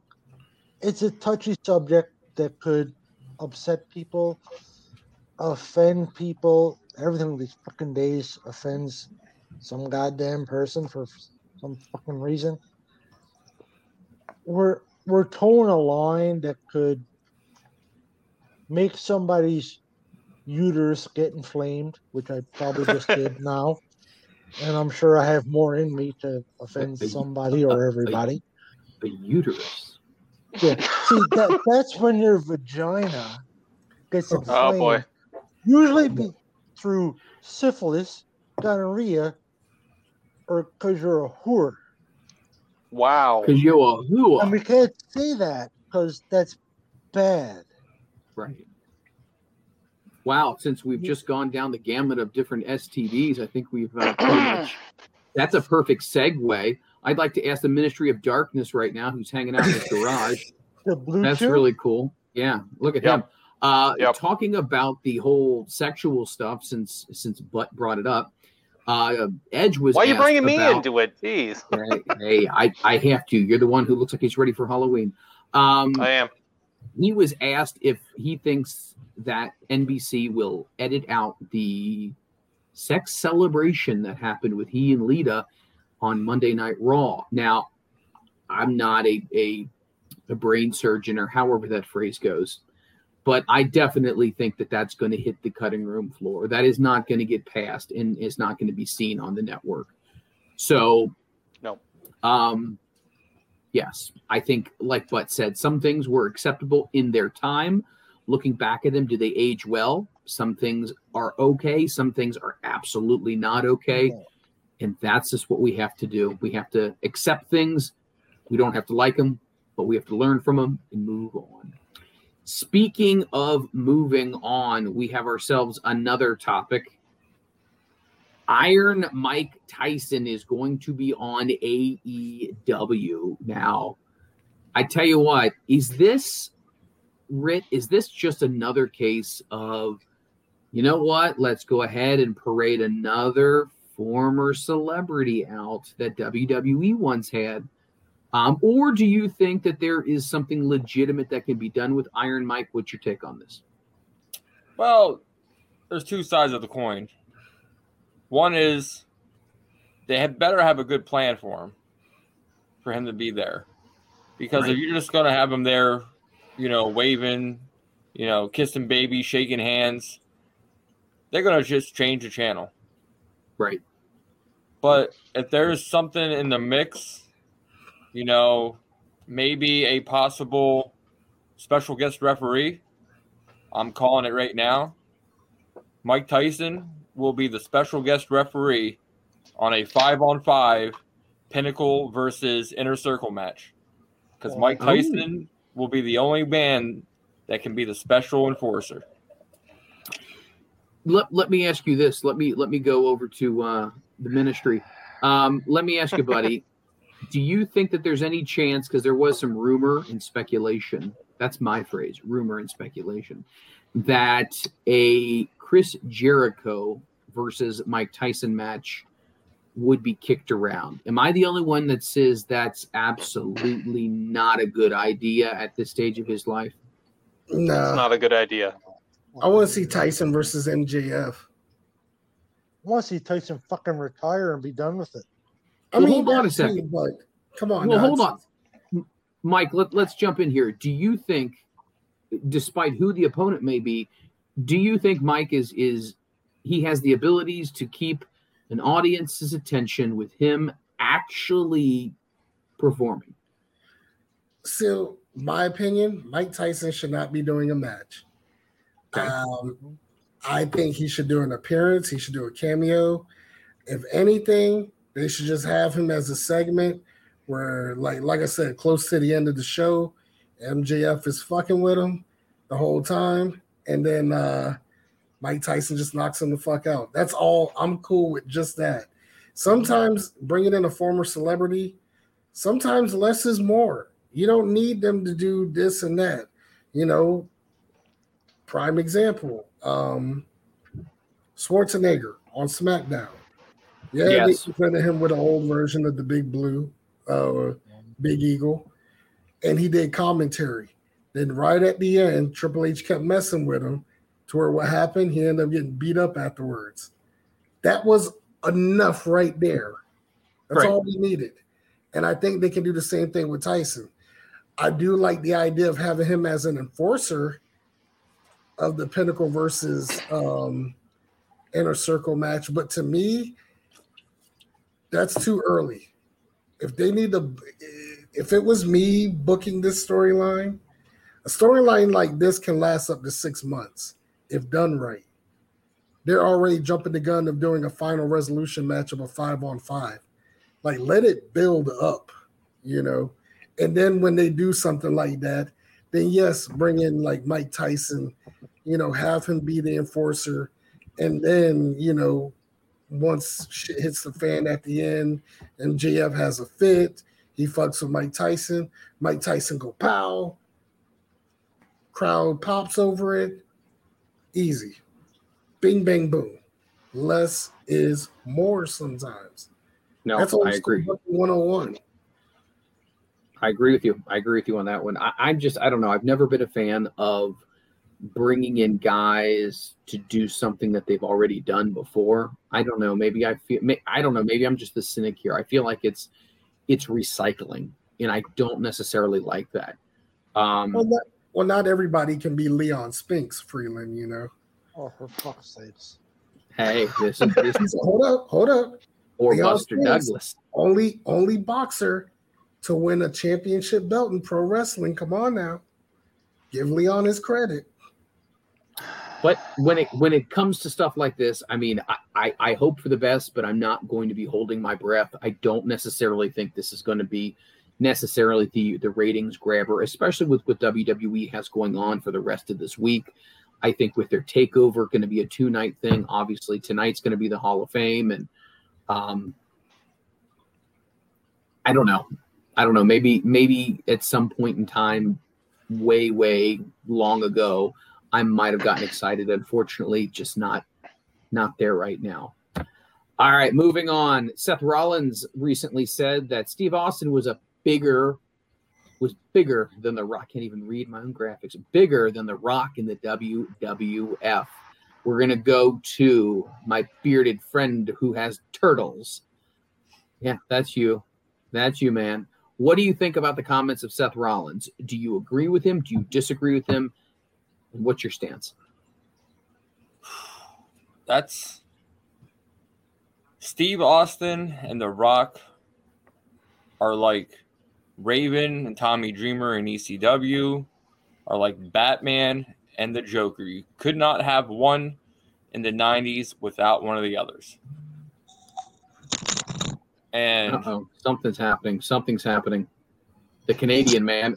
Well, I have no idea. I don't know if this On is the other technical one. difficulties. is that his brown eye that's showing on the screen? Yes. I have no idea what's happening here, but we're gonna go ahead and pause him here for a hot second. We'll bring him back in once either he sobers up or gets his dial up to work. But so you're basically saying, if I'm understanding you correctly, really can't make a decision on that one. It's 6 in one hand, half a dozen in the other. Am I correct? Exactly, because Steve Austin and The Rock, both in their prime in the Attitude Era, both in the pinnacle, as you should say, that they were two of the biggest draws. And like Steve and The Rock main evented 3 different WrestleManias, in my opinion, against each other. And man, they both drew a lot of money together, and a lot of money for Vince. Mm-hmm. And I'm 50-50, right down the middle. Here we go. Hold on a second. Oh, fucking heel, Freeland. God damn it, mother. God damn! Fuck that. God damn it. It's Mikey. There he is. Mikey. Oh. I don't even He's know what that gone. was. I He's don't even in and know what out that quicker was. than Freeland on a one-night stand. Don't worry, I got a screenshot of Hey, hey! You don't know. I'm good for at least one commercial break. One commercial break, I'm good for. Well, now Well, what just commercial one. break are we talking about? I'm a model. Let the No, bodies. that is way too long, Mike. What? You realize that song's like 4.5 minutes? There's no way. I'm a 2.5. Hey, I'm a Chuck Woolery, 2 and 2. Okay, Hey, showing my I like age here. that song every time. Two, I sing two. it every time it plays. So I get your take on that, Mike. Let me ask you this. Okay. Be honest with me. Who was bigger? Who meant more? Was it Steve Austin or was it The Rock? Oh man, see, now you're putting me in a hard position. I'm I'm That's right. I'm gonna have to go with fuck man. Because it's one of those situations you can't have one without the other. I'm gonna have to go with Austin. Now hear me out. Austin overall was the bigger star in WWE, and just like Travis mentioned, Rock is a bigger out of WWE as a star. But in terms of longevity since day one, I got to go with Austin. Austin was in the main event picture way before Rock was. You know, Rock had his shining star right when Austin was pretty much injured. Had it not been for his neck injury, would Rock be in that top position? I don't think so. Because, you know, as much as Rock and Austin was a great rival, I think Triple H and Rock was a lot better. I agree. Because they had a longer rival than Austin and Rock. Like Austin and Rock's was more, you know, late 97, let's just say 98. 98 to what? 2001? Whereas Rock and Triple H, 96 to like what? 02? 2. Yeah, 02, I'd say. 02, yeah. It's true. And then, you know, of course, the spots that they have on top of that afterwards. So, you know, to me, as much as WrestleMania 17 was probably the best Rock and Austin match, I still think Rock versus Triple H at Backlash 2000 was a lot better. That's just my opinion. No, I can't really disagree with either one of those. But you're back. You're back here, and I'm not really sure what's flashing. What's going on at your house right now? What's all that flashing, the strobe going on here? Well, the wife's got the TV on, even though she went to bed, but she left the TV on. Anyway. Well, you're sleeping on the couch. I was Hey, going to you're say, doing- man. Not the first time.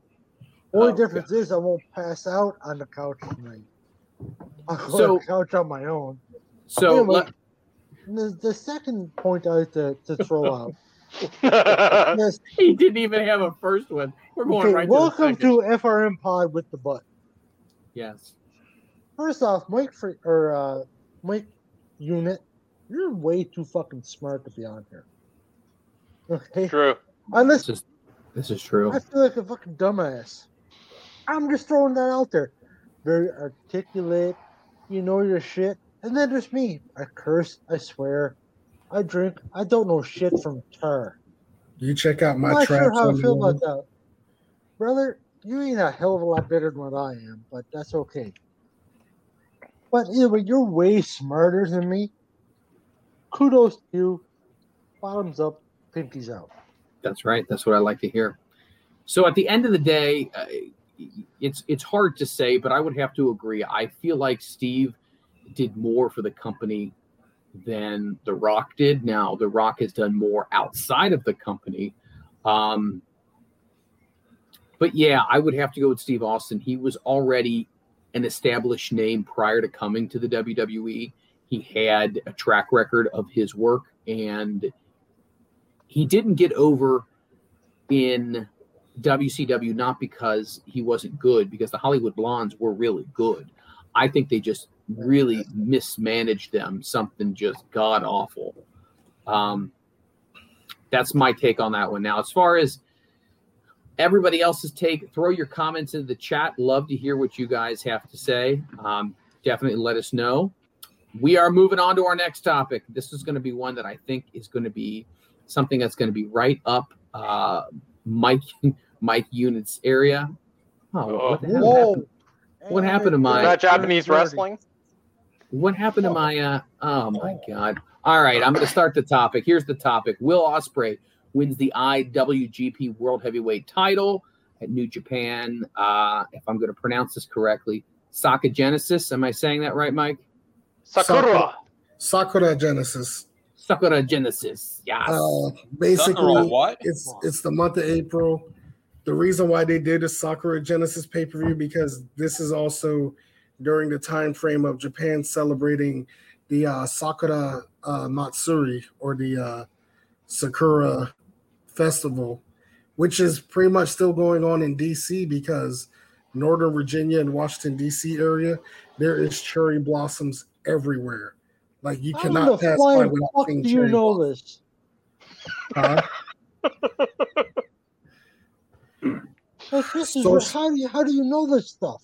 そして日本語わかりませんねよ. Yeah, twice. Exactly. What you're saying? I said because I understand Japanese customs. Oh, fair enough. You're smarter than me. Arigato. どういたまして. Mr. Miyagi. Wax on, wax off orgasm. And That's a different conversation. So Will Ospreay, let me ask you this, Mike. He's the new IWGP Heavyweight Champion. Do you think that's a good idea, putting the belt on him? Is it not? What's your take on that? So, all right, here's me going a 360 analysis on it. All right, here we go. So right now, with everything that's going on, it's like watching history repeat itself. Okay? Will Ospreay is basically playing the role of Okada 2.0. Just like Okada took over the Chaos faction, Will Ospreay broke out and formed the United Empire. And he pretty much grabbed everyone that was underutilized, just like Okada did with Chaos, bringing in Hiroki Goto and all that. So it's very similar. And plus, Ospreay going from, 190 before the pandemic to 225, 230, I think, he still haven't lost his speed. But to do that. The match, it was okay, but it wasn't what I expected because I thought their match at Wrestle Kingdom a few years ago for the never open weight title that was the opening match was a whole lot better. But that's just my opinion. In terms of like the whole outcome and saying, God is dead and all that, the crowd reacted from it. And the only downfall about it I didn't like, yes, this was Ibushi's failed first attempt. I saw that coming. But the fact that the next challenger is basically, this is going to be the deciding, this is the rubber match between Ospreay and Shingo Takagi. Because originally Ospreay wanted to challenge Okada to avenge his rematch from losing at Wrestle Kingdom this past year. Instead, before Okada was about to answer, Shingo came out of surprise and took the mic away from Okada, and he made the first challenge. Right now, Shingo is 2-2 with Ospreay. Ospreay beat Shingo at Best of the Super Juniors finals. He beat him in the New Japan Cup finals. Shingo beat him in the G1, and he beat him in a never title defense. So this is the rubber match. Sadly, I have a feeling Shingo's going to lose this one again. But it's still a monumental type of deal because this IWGP World Heavyweight title symbolizes basically the new standard. Because right now, by how it seems, it's about to cater that generation of the Ibushis, the Will Ospreays, the Shingo Takagis, the I don't see it really catering towards the era of guys like Okada, despite Okada being only 33, which is crazy to say. Like everything he's accomplished, and he hadn't even hit mid-30s yet. That says a lot. The guy's already an 18-year pro almost because he started at 15. So the winner of that match in May, New Japan, for the first time in many years, they're doing a second Tokyo Dome show. The winner of Takagi versus Ospreay goes against Okada.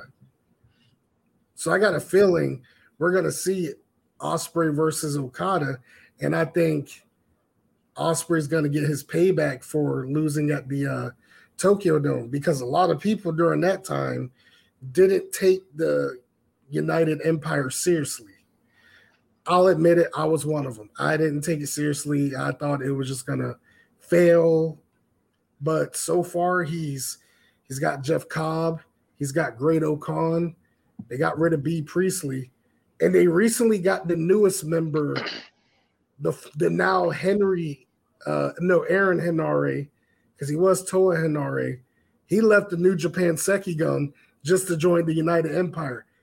Changed his whole look. He got rid of the man bun. He shaved his beard, and it's weird, but I even like his new finisher, the Streets of Rage, which made me thought it was it kind of made me thought it was a way to pick with Takagi, because his new finisher was Shingo's original rookie finisher in Dragon Gate, which was basically like the starting to doing the Last of the Dragon, but he ends it like a Death Valley bomb. Oh, wow. That was Shingo's original finisher called the Legend Falconry in Dragon Gate. So it's interesting, the whole Will Ospreay situation. He's finally being taken serious as a world heavyweight champion. And he pretty much done everything he needed to do. Unfortunately, after the defense in May, what's the next show? Invasion Attack? I think Invasion Attack is right before G1. I don't see Ospreay going into the G1 as a world champion. For some reason, I don't see it happening. By the way, what did you guys think about the actual belt, like how it looks? Nope. No good. Me neither. Not a fan whatsoever of that belt. Me neither. No. Some people called it the Divas title. Some people called it I called it the Megazord Transformers belt. Plus, even though they mentioned the whole backstory around it, I'm going to give y'all a little Easter egg on something I paid attention to that most fans didn't. So the supposed wings on the belt that's on the world part that's supposed to represent the third generation belt, pay attention to the wings next time, all right? Now go find an old picture of Kota Ibushi's old ring attire, the Phoenix. Look at that, and then look at the wings on the belt. Food for thought. No, it's very good. I'm going to have to take a look at that again. I haven't looked at it recently, but that's probably going to be pretty eye-opening. It has to be based off of the same logo. I don't care what anybody say. Everyone else is like, no, I don't. Look at his old logo. Even Kenny Omega used to wear it on his tights because they were a couple. No.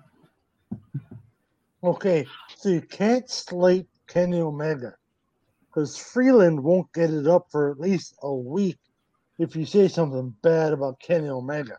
Kota Ibushi hit it first. Okay, that's first. Second, I don't know shit about what you're saying. Japanese wrestling, no offense, it's fantastic. I'm out of the loop. I wish I was in the loop. I'm not. Has anybody tell you that you remind them of El Phantasmo? Who? El Phantasmo is a Canadian wrestler. No.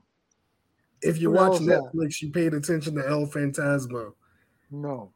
So I think Butt would be a good manager. Maybe that's so. Just me. Oh yeah. El Phantasmo is not only a wrestler from New Japan, Extreme Canadian Championship Wrestling in Canada, but a lot of the logos that y'all seen on the Netflix shows He's done them. Oh wow. A lot of people didn't know that. I That did was not his know side that. hustle during the pandemic when he wasn't wrestling. And that's what makes Mike Cook smarter than me.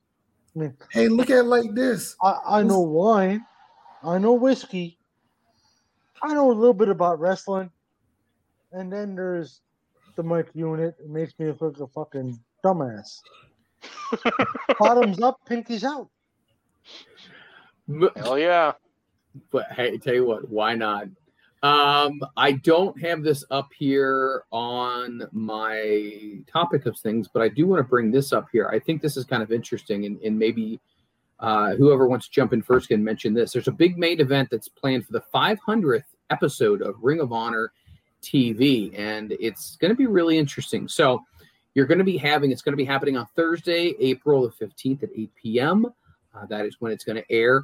Jay and Mark Briscoe are going to be facing off with one another. I think that's going to be very interesting as well.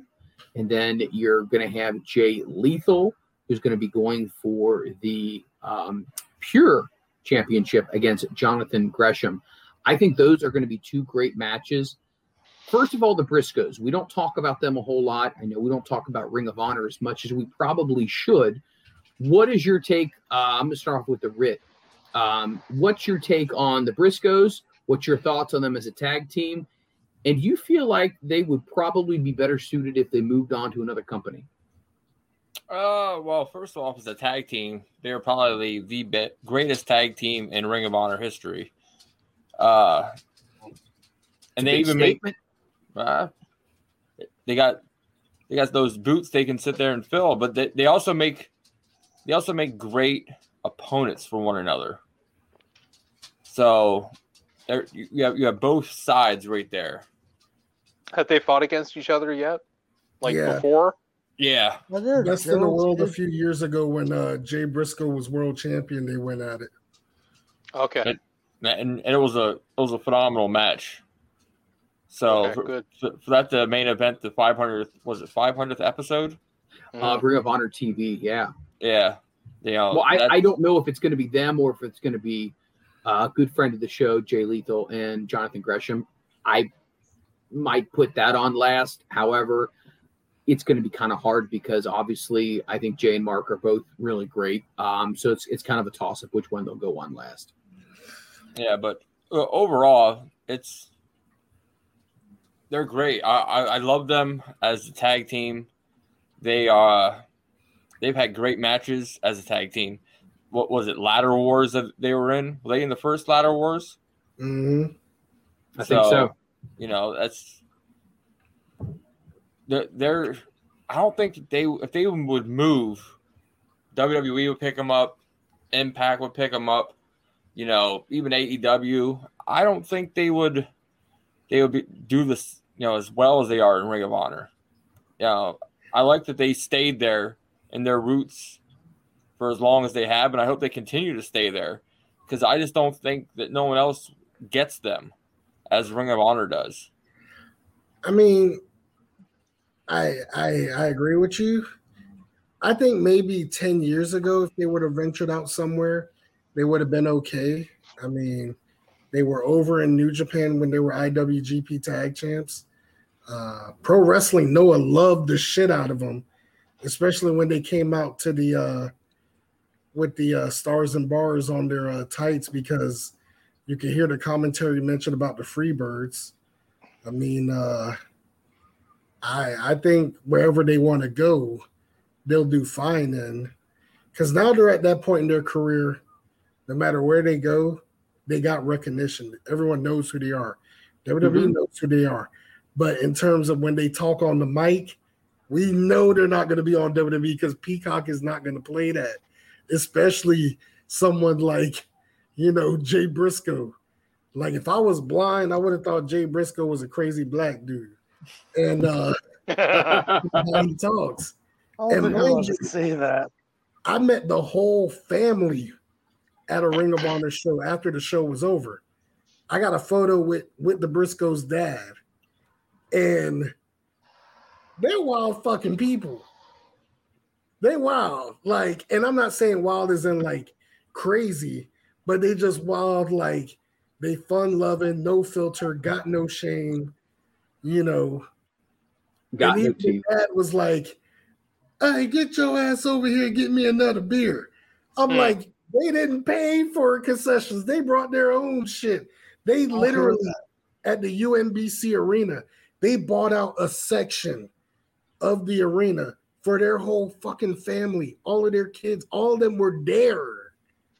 Every Ring of Honor pay-per-view they do in Baltimore, there's always a section where the whole family's there. Kids, grandkids, all that. Cousins. Like, they even got the banners out there. Sandy, whatever they call Sandy Ford versus everyone, wherever they from. Yeah, I was just saying, if the Briscoes would go to WWE, just look what they did to War Machine. You know, they changed them, turned them down. Impact Wrestling did the same thing with the American Wolves. You know, they had a great thing going. They went there and, you know, toned them down. And you gotta blame Davey Richards for that, not TNA. I mean, no offense. We all knew it was going to be a matter of time before they were going to split, because Davey Richards either liked to do his own thing during even when he's in a tag team, or he likes to eventually, you know, he likes to take them long sabbaticals from wrestling for some random reason. You know, was he the one who caught the bat in the face? No, yeah, that was Eddie Edwards. Eddie Edwards, I'm sorry. Davey Richards was the one that tried to wrestle like Benoit and Dynamite Kid. Okay. And don't get me wrong, I miss watching Davey Richards in the ring. But for some reason, no matter where he goes, he can never stay in a promotion long enough.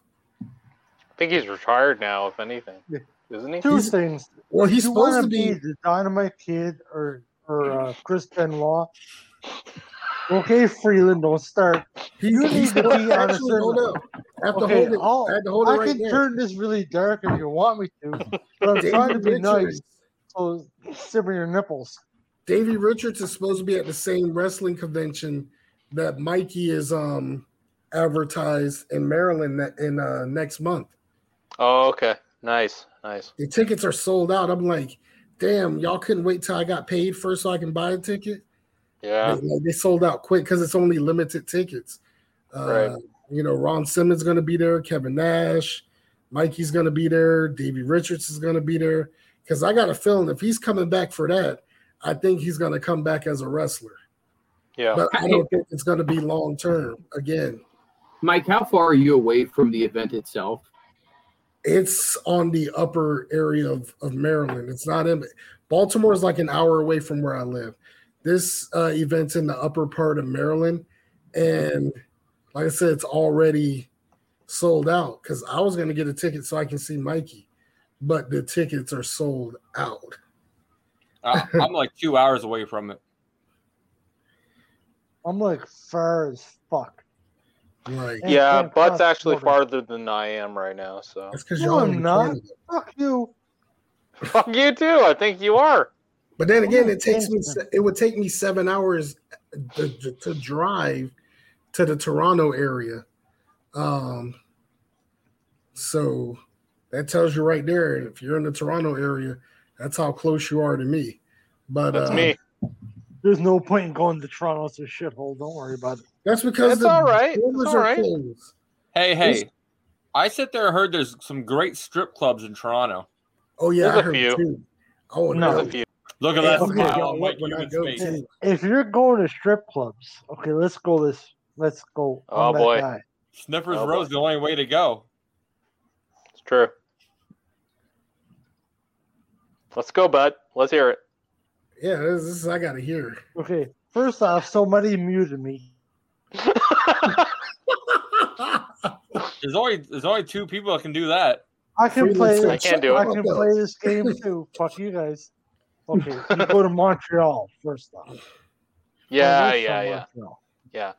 First, Toronto is a shithole.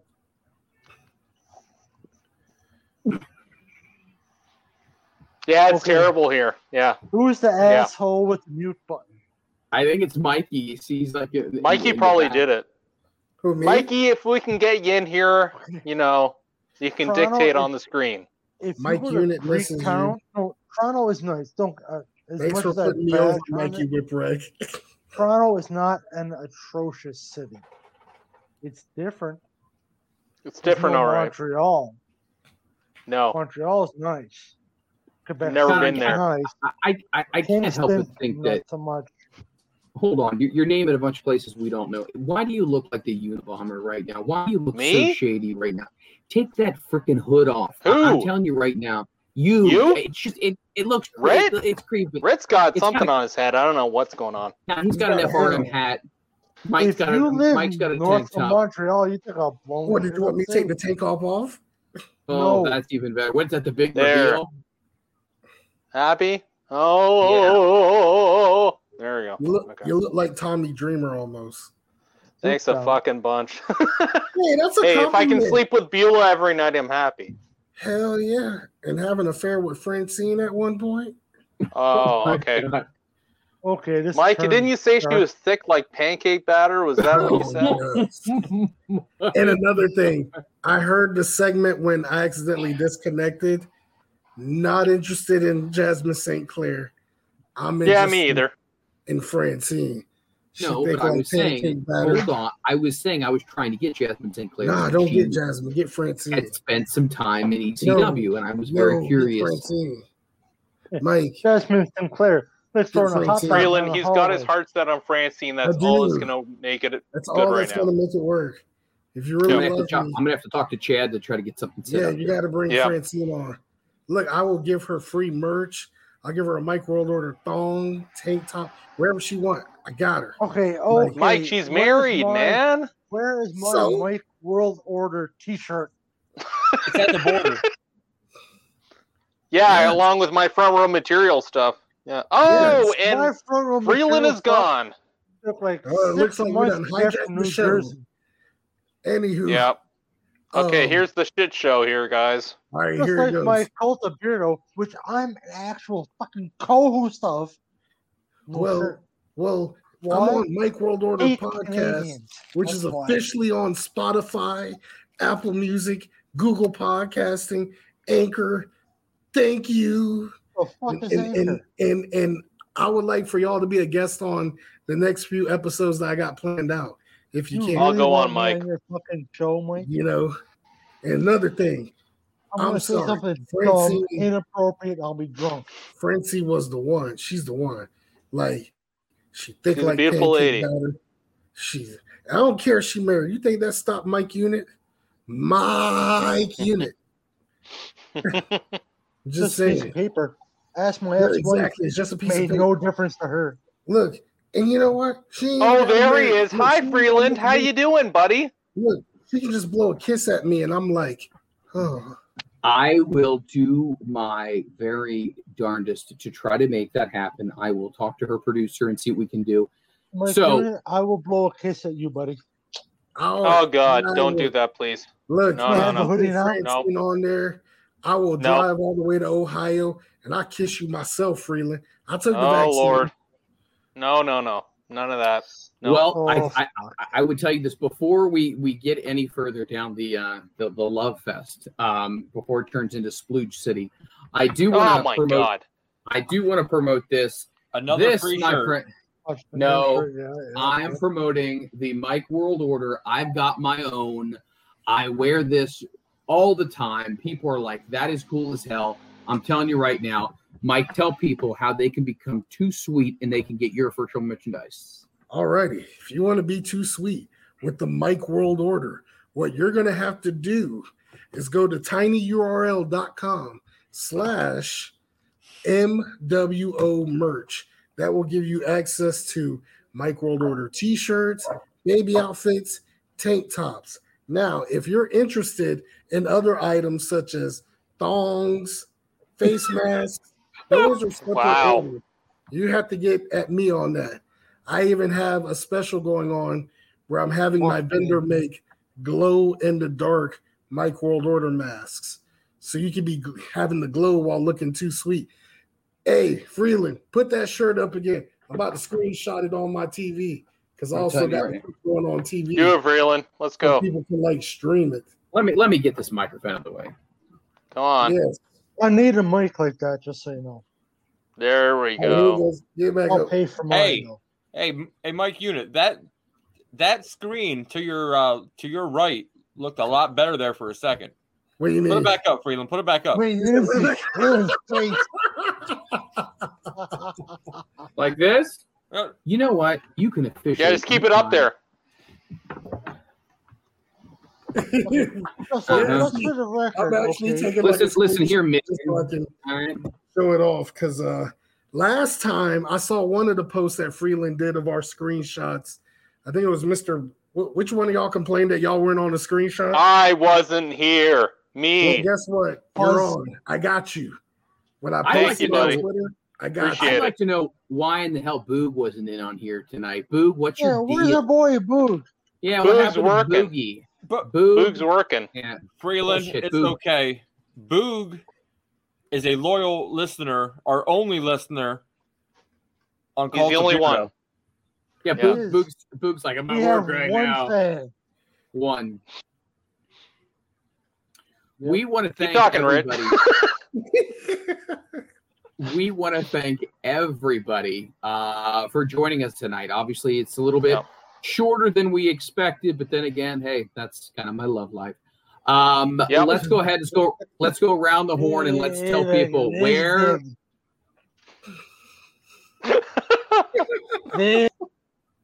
Oh. And that is the power of the host. You know You're what, not Freeland? gonna It's say- funny because I haven't got kicked out yet. What's going on with that? You haven't I'm talked trying about not to get the kicked si- out. You haven't talked the size of my gimmick yet. I haven't done what with your gimmick? You haven't talked about the size of my gimmick yet. Nor So will I. Let's go around the horn here. First, we're going to start off with, you know what? Eat shit. We're going to start off with. We're gonna start off with our good friend, the Unabomber, aka Jesus, aka Vince Russo Jr., aka the man hanging out in his garage who normally hangs outside by himself. Ooh, look at my garage. Isn't this great, guys? Okay. This is fantastic. It's a nice garage. On the It is audio, a you nice can't garage. hear any of this. Okay. Anyways, go ahead. So tell people where they can follow you if they would like to continue this conversation on social media. Go ahead and plug away. Savage Liam on Twitter. Instagram, I am Savage Liam 1978. That's Liam with Liam because not everybody can spell apparently because some people have tried before but they can't get it. And I think they are. Yeah, Twitter is probably the best part for me right now, I guess, as far as this podcast goes. So everybody try me on there, Savage Liam. Did you just say Liam? Because some people can't spell. Oh my God. Well, would you believe that people have said my name in the past? They've said Liam, Lime, Lemon. You know what? This name has been popularized for the last 20 years, and nobody can still get it. You know, it doesn't make any sense to me, but whatever. Brother, my last name is Butt. B-U-T-T. Let's get. I know. I feel your pain. I'm sorry, but I'm sorry. Fuck me. You know what I Fuck think? you too. Yeah. Name across your jersey. C. Butt. I'm glad I'm big. I beat the guts out of people for making fun of me. Anyways, guys, that's my handle. Over to Butt because he's gonna start yelling at you guys if you say the wrong thing. Go ahead, Butt. Yeah, no, we appreciate that. Christopher Butt, please tell all the listeners where they can continue this conversation on social media if they would like to talk. Why do you have one earpiece in like you're fucking Charles Carroll from like So do I. 1974 So do news? I. Look at this. What is your deal? Yeah, that's no one does that. What do you, Look at me. Hello. Is this better? No, Fuck it. Put them both in. Yeah, look No, like I a can't hear. broadcaster. I'm Look like a half broadcaster. deaf All to right. begin with, but okay. So If people would like to be your DD, tell them where to find you. 2291 for some fucking reason you want to message me, do it. I don't give a fuck. I'll say something stupid, inappropriate. I'm that guy. And that's about it. Be good to each other. Stay safe. Show each other some love. And if you don't like it, eat a dick. I don't give a fuck. Wow. You know what? You know what Jerry I love? Springer, everybody. He tells everybody, just go after yourself, do this, do that, and then all of a sudden it's like cue the Full House music, like when Danny walks in the room. Hey, treat everybody right. Treat each other nice. If you don't want to treat each other nice, go fuck yourself. Who gives a flying fuck? And eat a dick. Decent people. Eat a big bag. Eat a dick. Big old bag of dick. Fuck it. Big old bag of dicks. Except for the Rick. He can eat a bag of dicks anytime because he's the Rick. Fuck him. So we're going to go to the Rit, who does look a little different this week. Rit, looks like you might have you changed the look up a little bit. You straighten your beard? No, he got rid of the stash top. Now he's just got the trimmed it down a little. Oh, you got the peach fuzz now. His new look is brought to you by weareharry.com, and I hope people get that reference. Harry's beard trimmers. There we go. Weareharry.com. You have to check that out. All right. Harry.com. There you go. Okay. But you can find me at _the_Rit on Twitter. You can hit us up on Cultabeardo at Cultabeardo.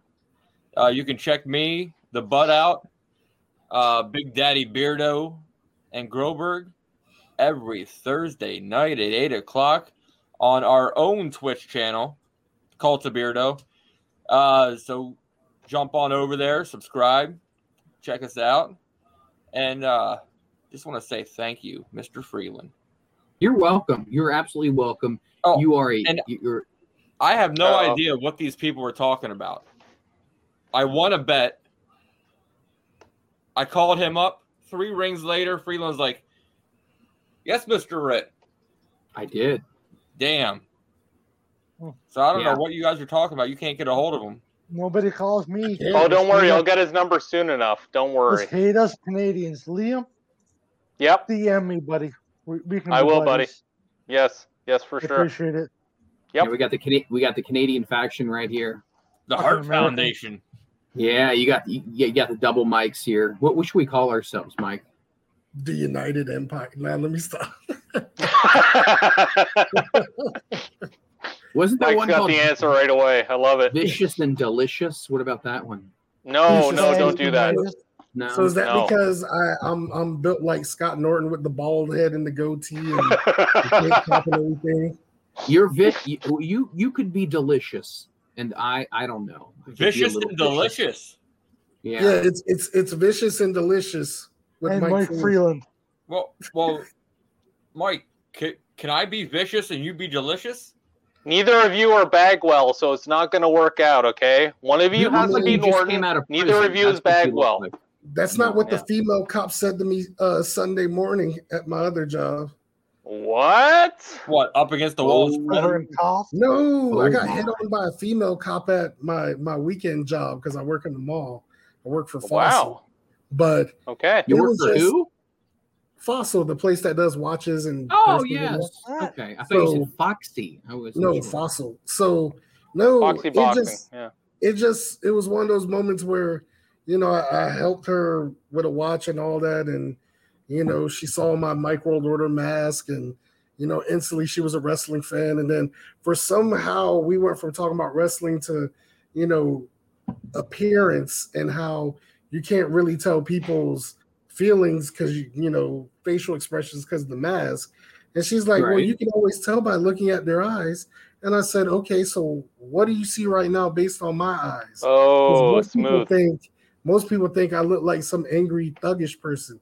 And she's like, no, you look like a teddy bear. She said, you look like someone I could just hug for a couple hours. And I'm like, okay. Oh, boy. 40-year-old All right, Mike. She was a MILF, too. Blonde hair. She could get it. Describe her to us, Mike. Describe her. Bring her on the show. She's a wrestling fan. I looked at it like this. The best way to describe her, she was caked up, caked out, and a grown-ass woman. And she looked like she don't take shit from nobody. And she let it be known.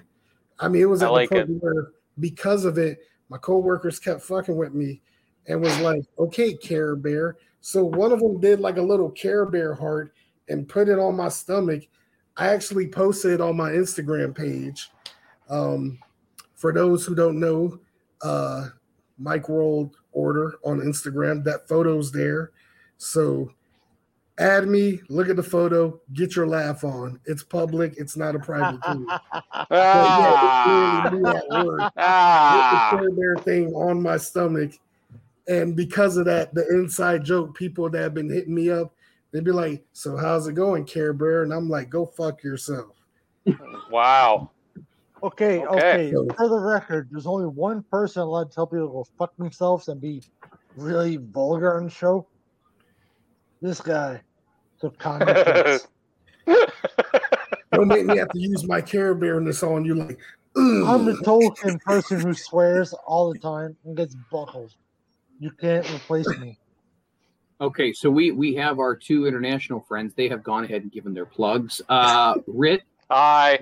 Rit, what you already gave in yours, so you're Rit __. He's busy on his phone. Fuck him. I don't know why. What's with the underscore? Can you explain to me why that? Why can't you just be at the Rit? Because apparently someone else has. I have the same problem as Mikey. Apparently someone else already has the Rit. So I had to add an underscore to the _ Rit. Guess what? Someone has the _ Rit. So I had to go _ the _ Rit. And then they said, you're good. Well, okay, listen here, Braun Strowman Jr. You know what you need to be doing? You told me on the phone you were going to start going by a new nickname. Okay, why do you look like a member of MS-13 when you sit like that? What is your deal? He's trying to get jacked up. Look at him. He's getting a little swole. Like you have me next to Mike Unit, all people. You have me next to him. If I was next to you, I can sit and relax. But no, I'm next to fault. Oh. Okay, Liam, there he is. Okay. Liam, just out of curiosity, do you have anybody's phone number? Liam? Around just so I have one person's phone number, and I'm going to get in touch with you, mister. Don't you worry. I have nobody's phone number. The Rit did his. Mike, what is your plugs? How can people get a hold of you if people want to go ahead and follow you and they want to pick up some sweet merchandise like this Mike World Order shirt? How do they pick up their very own? So you can find me, like I said, on Instagram at Mike World Order. Make fun of the Care Bear photo. I don't care. It still look good. You can find me on Twitter at Mike Unit. That was Mikey Whipwreck's idea. Basically, how many eyes, Mike? 5 eyes. How many eyes? 5 eyes. Okay. It's 5 eyes. 3 ain't enough. Okay. I need 5. Unit. And you can also get my merch at tinyurl.com/MWO merch. I'm like half tired. And for special requests like face masks, female thongs, let me be specific. Rick has one of your thongs. He wears it backwards. Orders on those. Okay. And all right. One more thing. Just one more. Francine, if you're out there, I love you.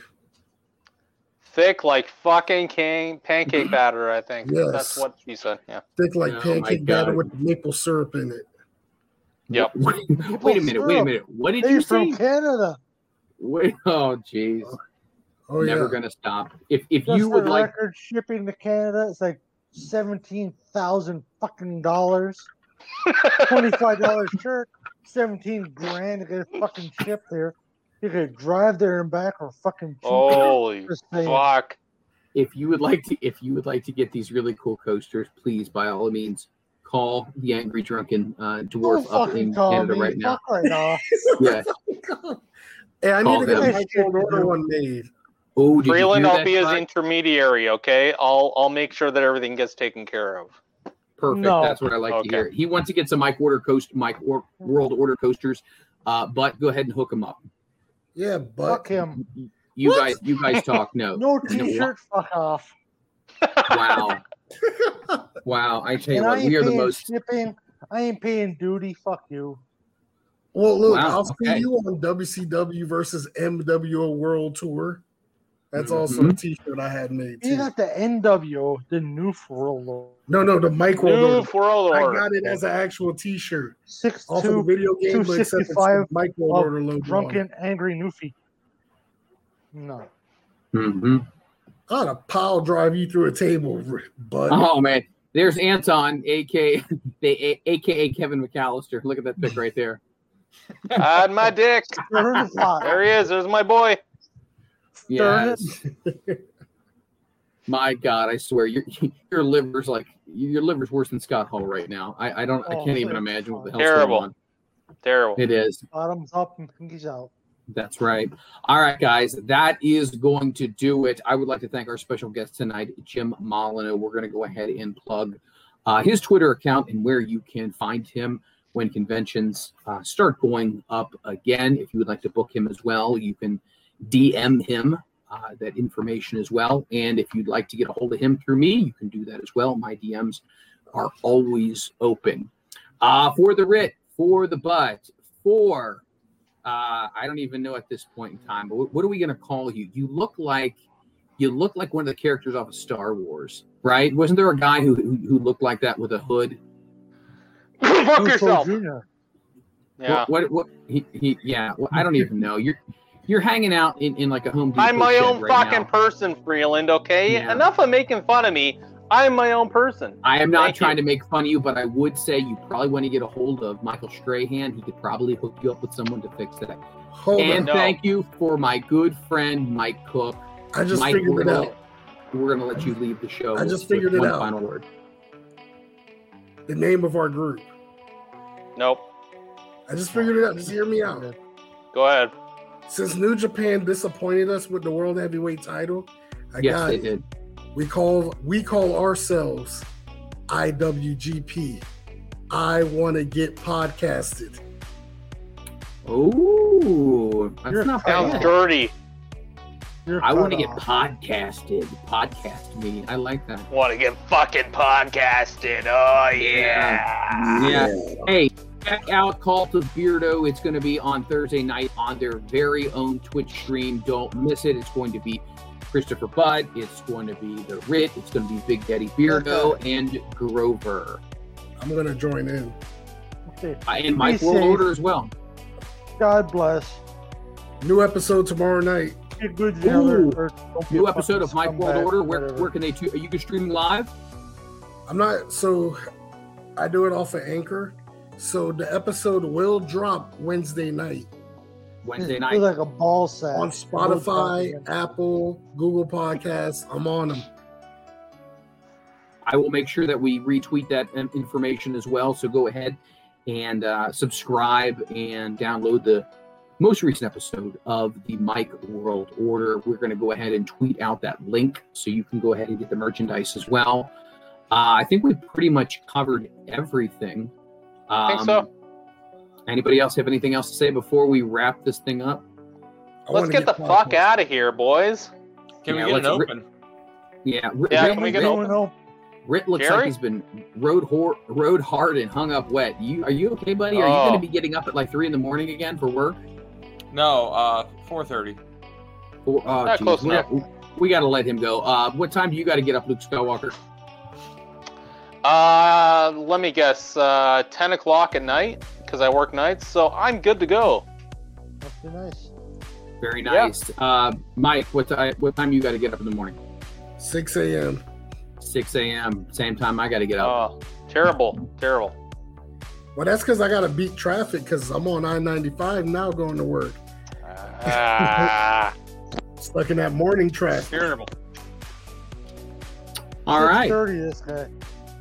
Well, take care of Nothing yourself. just Fuck your ass. But the, Yep. Everybody's going to go fuck their ass, as Damn. the furry dwarf would say. All right, guys, that's going to do it. We hope you enjoyed this episode. We love you all. As the butt would say, take care of yourselves and each other. Bottoms up and pinkies thank you out. out.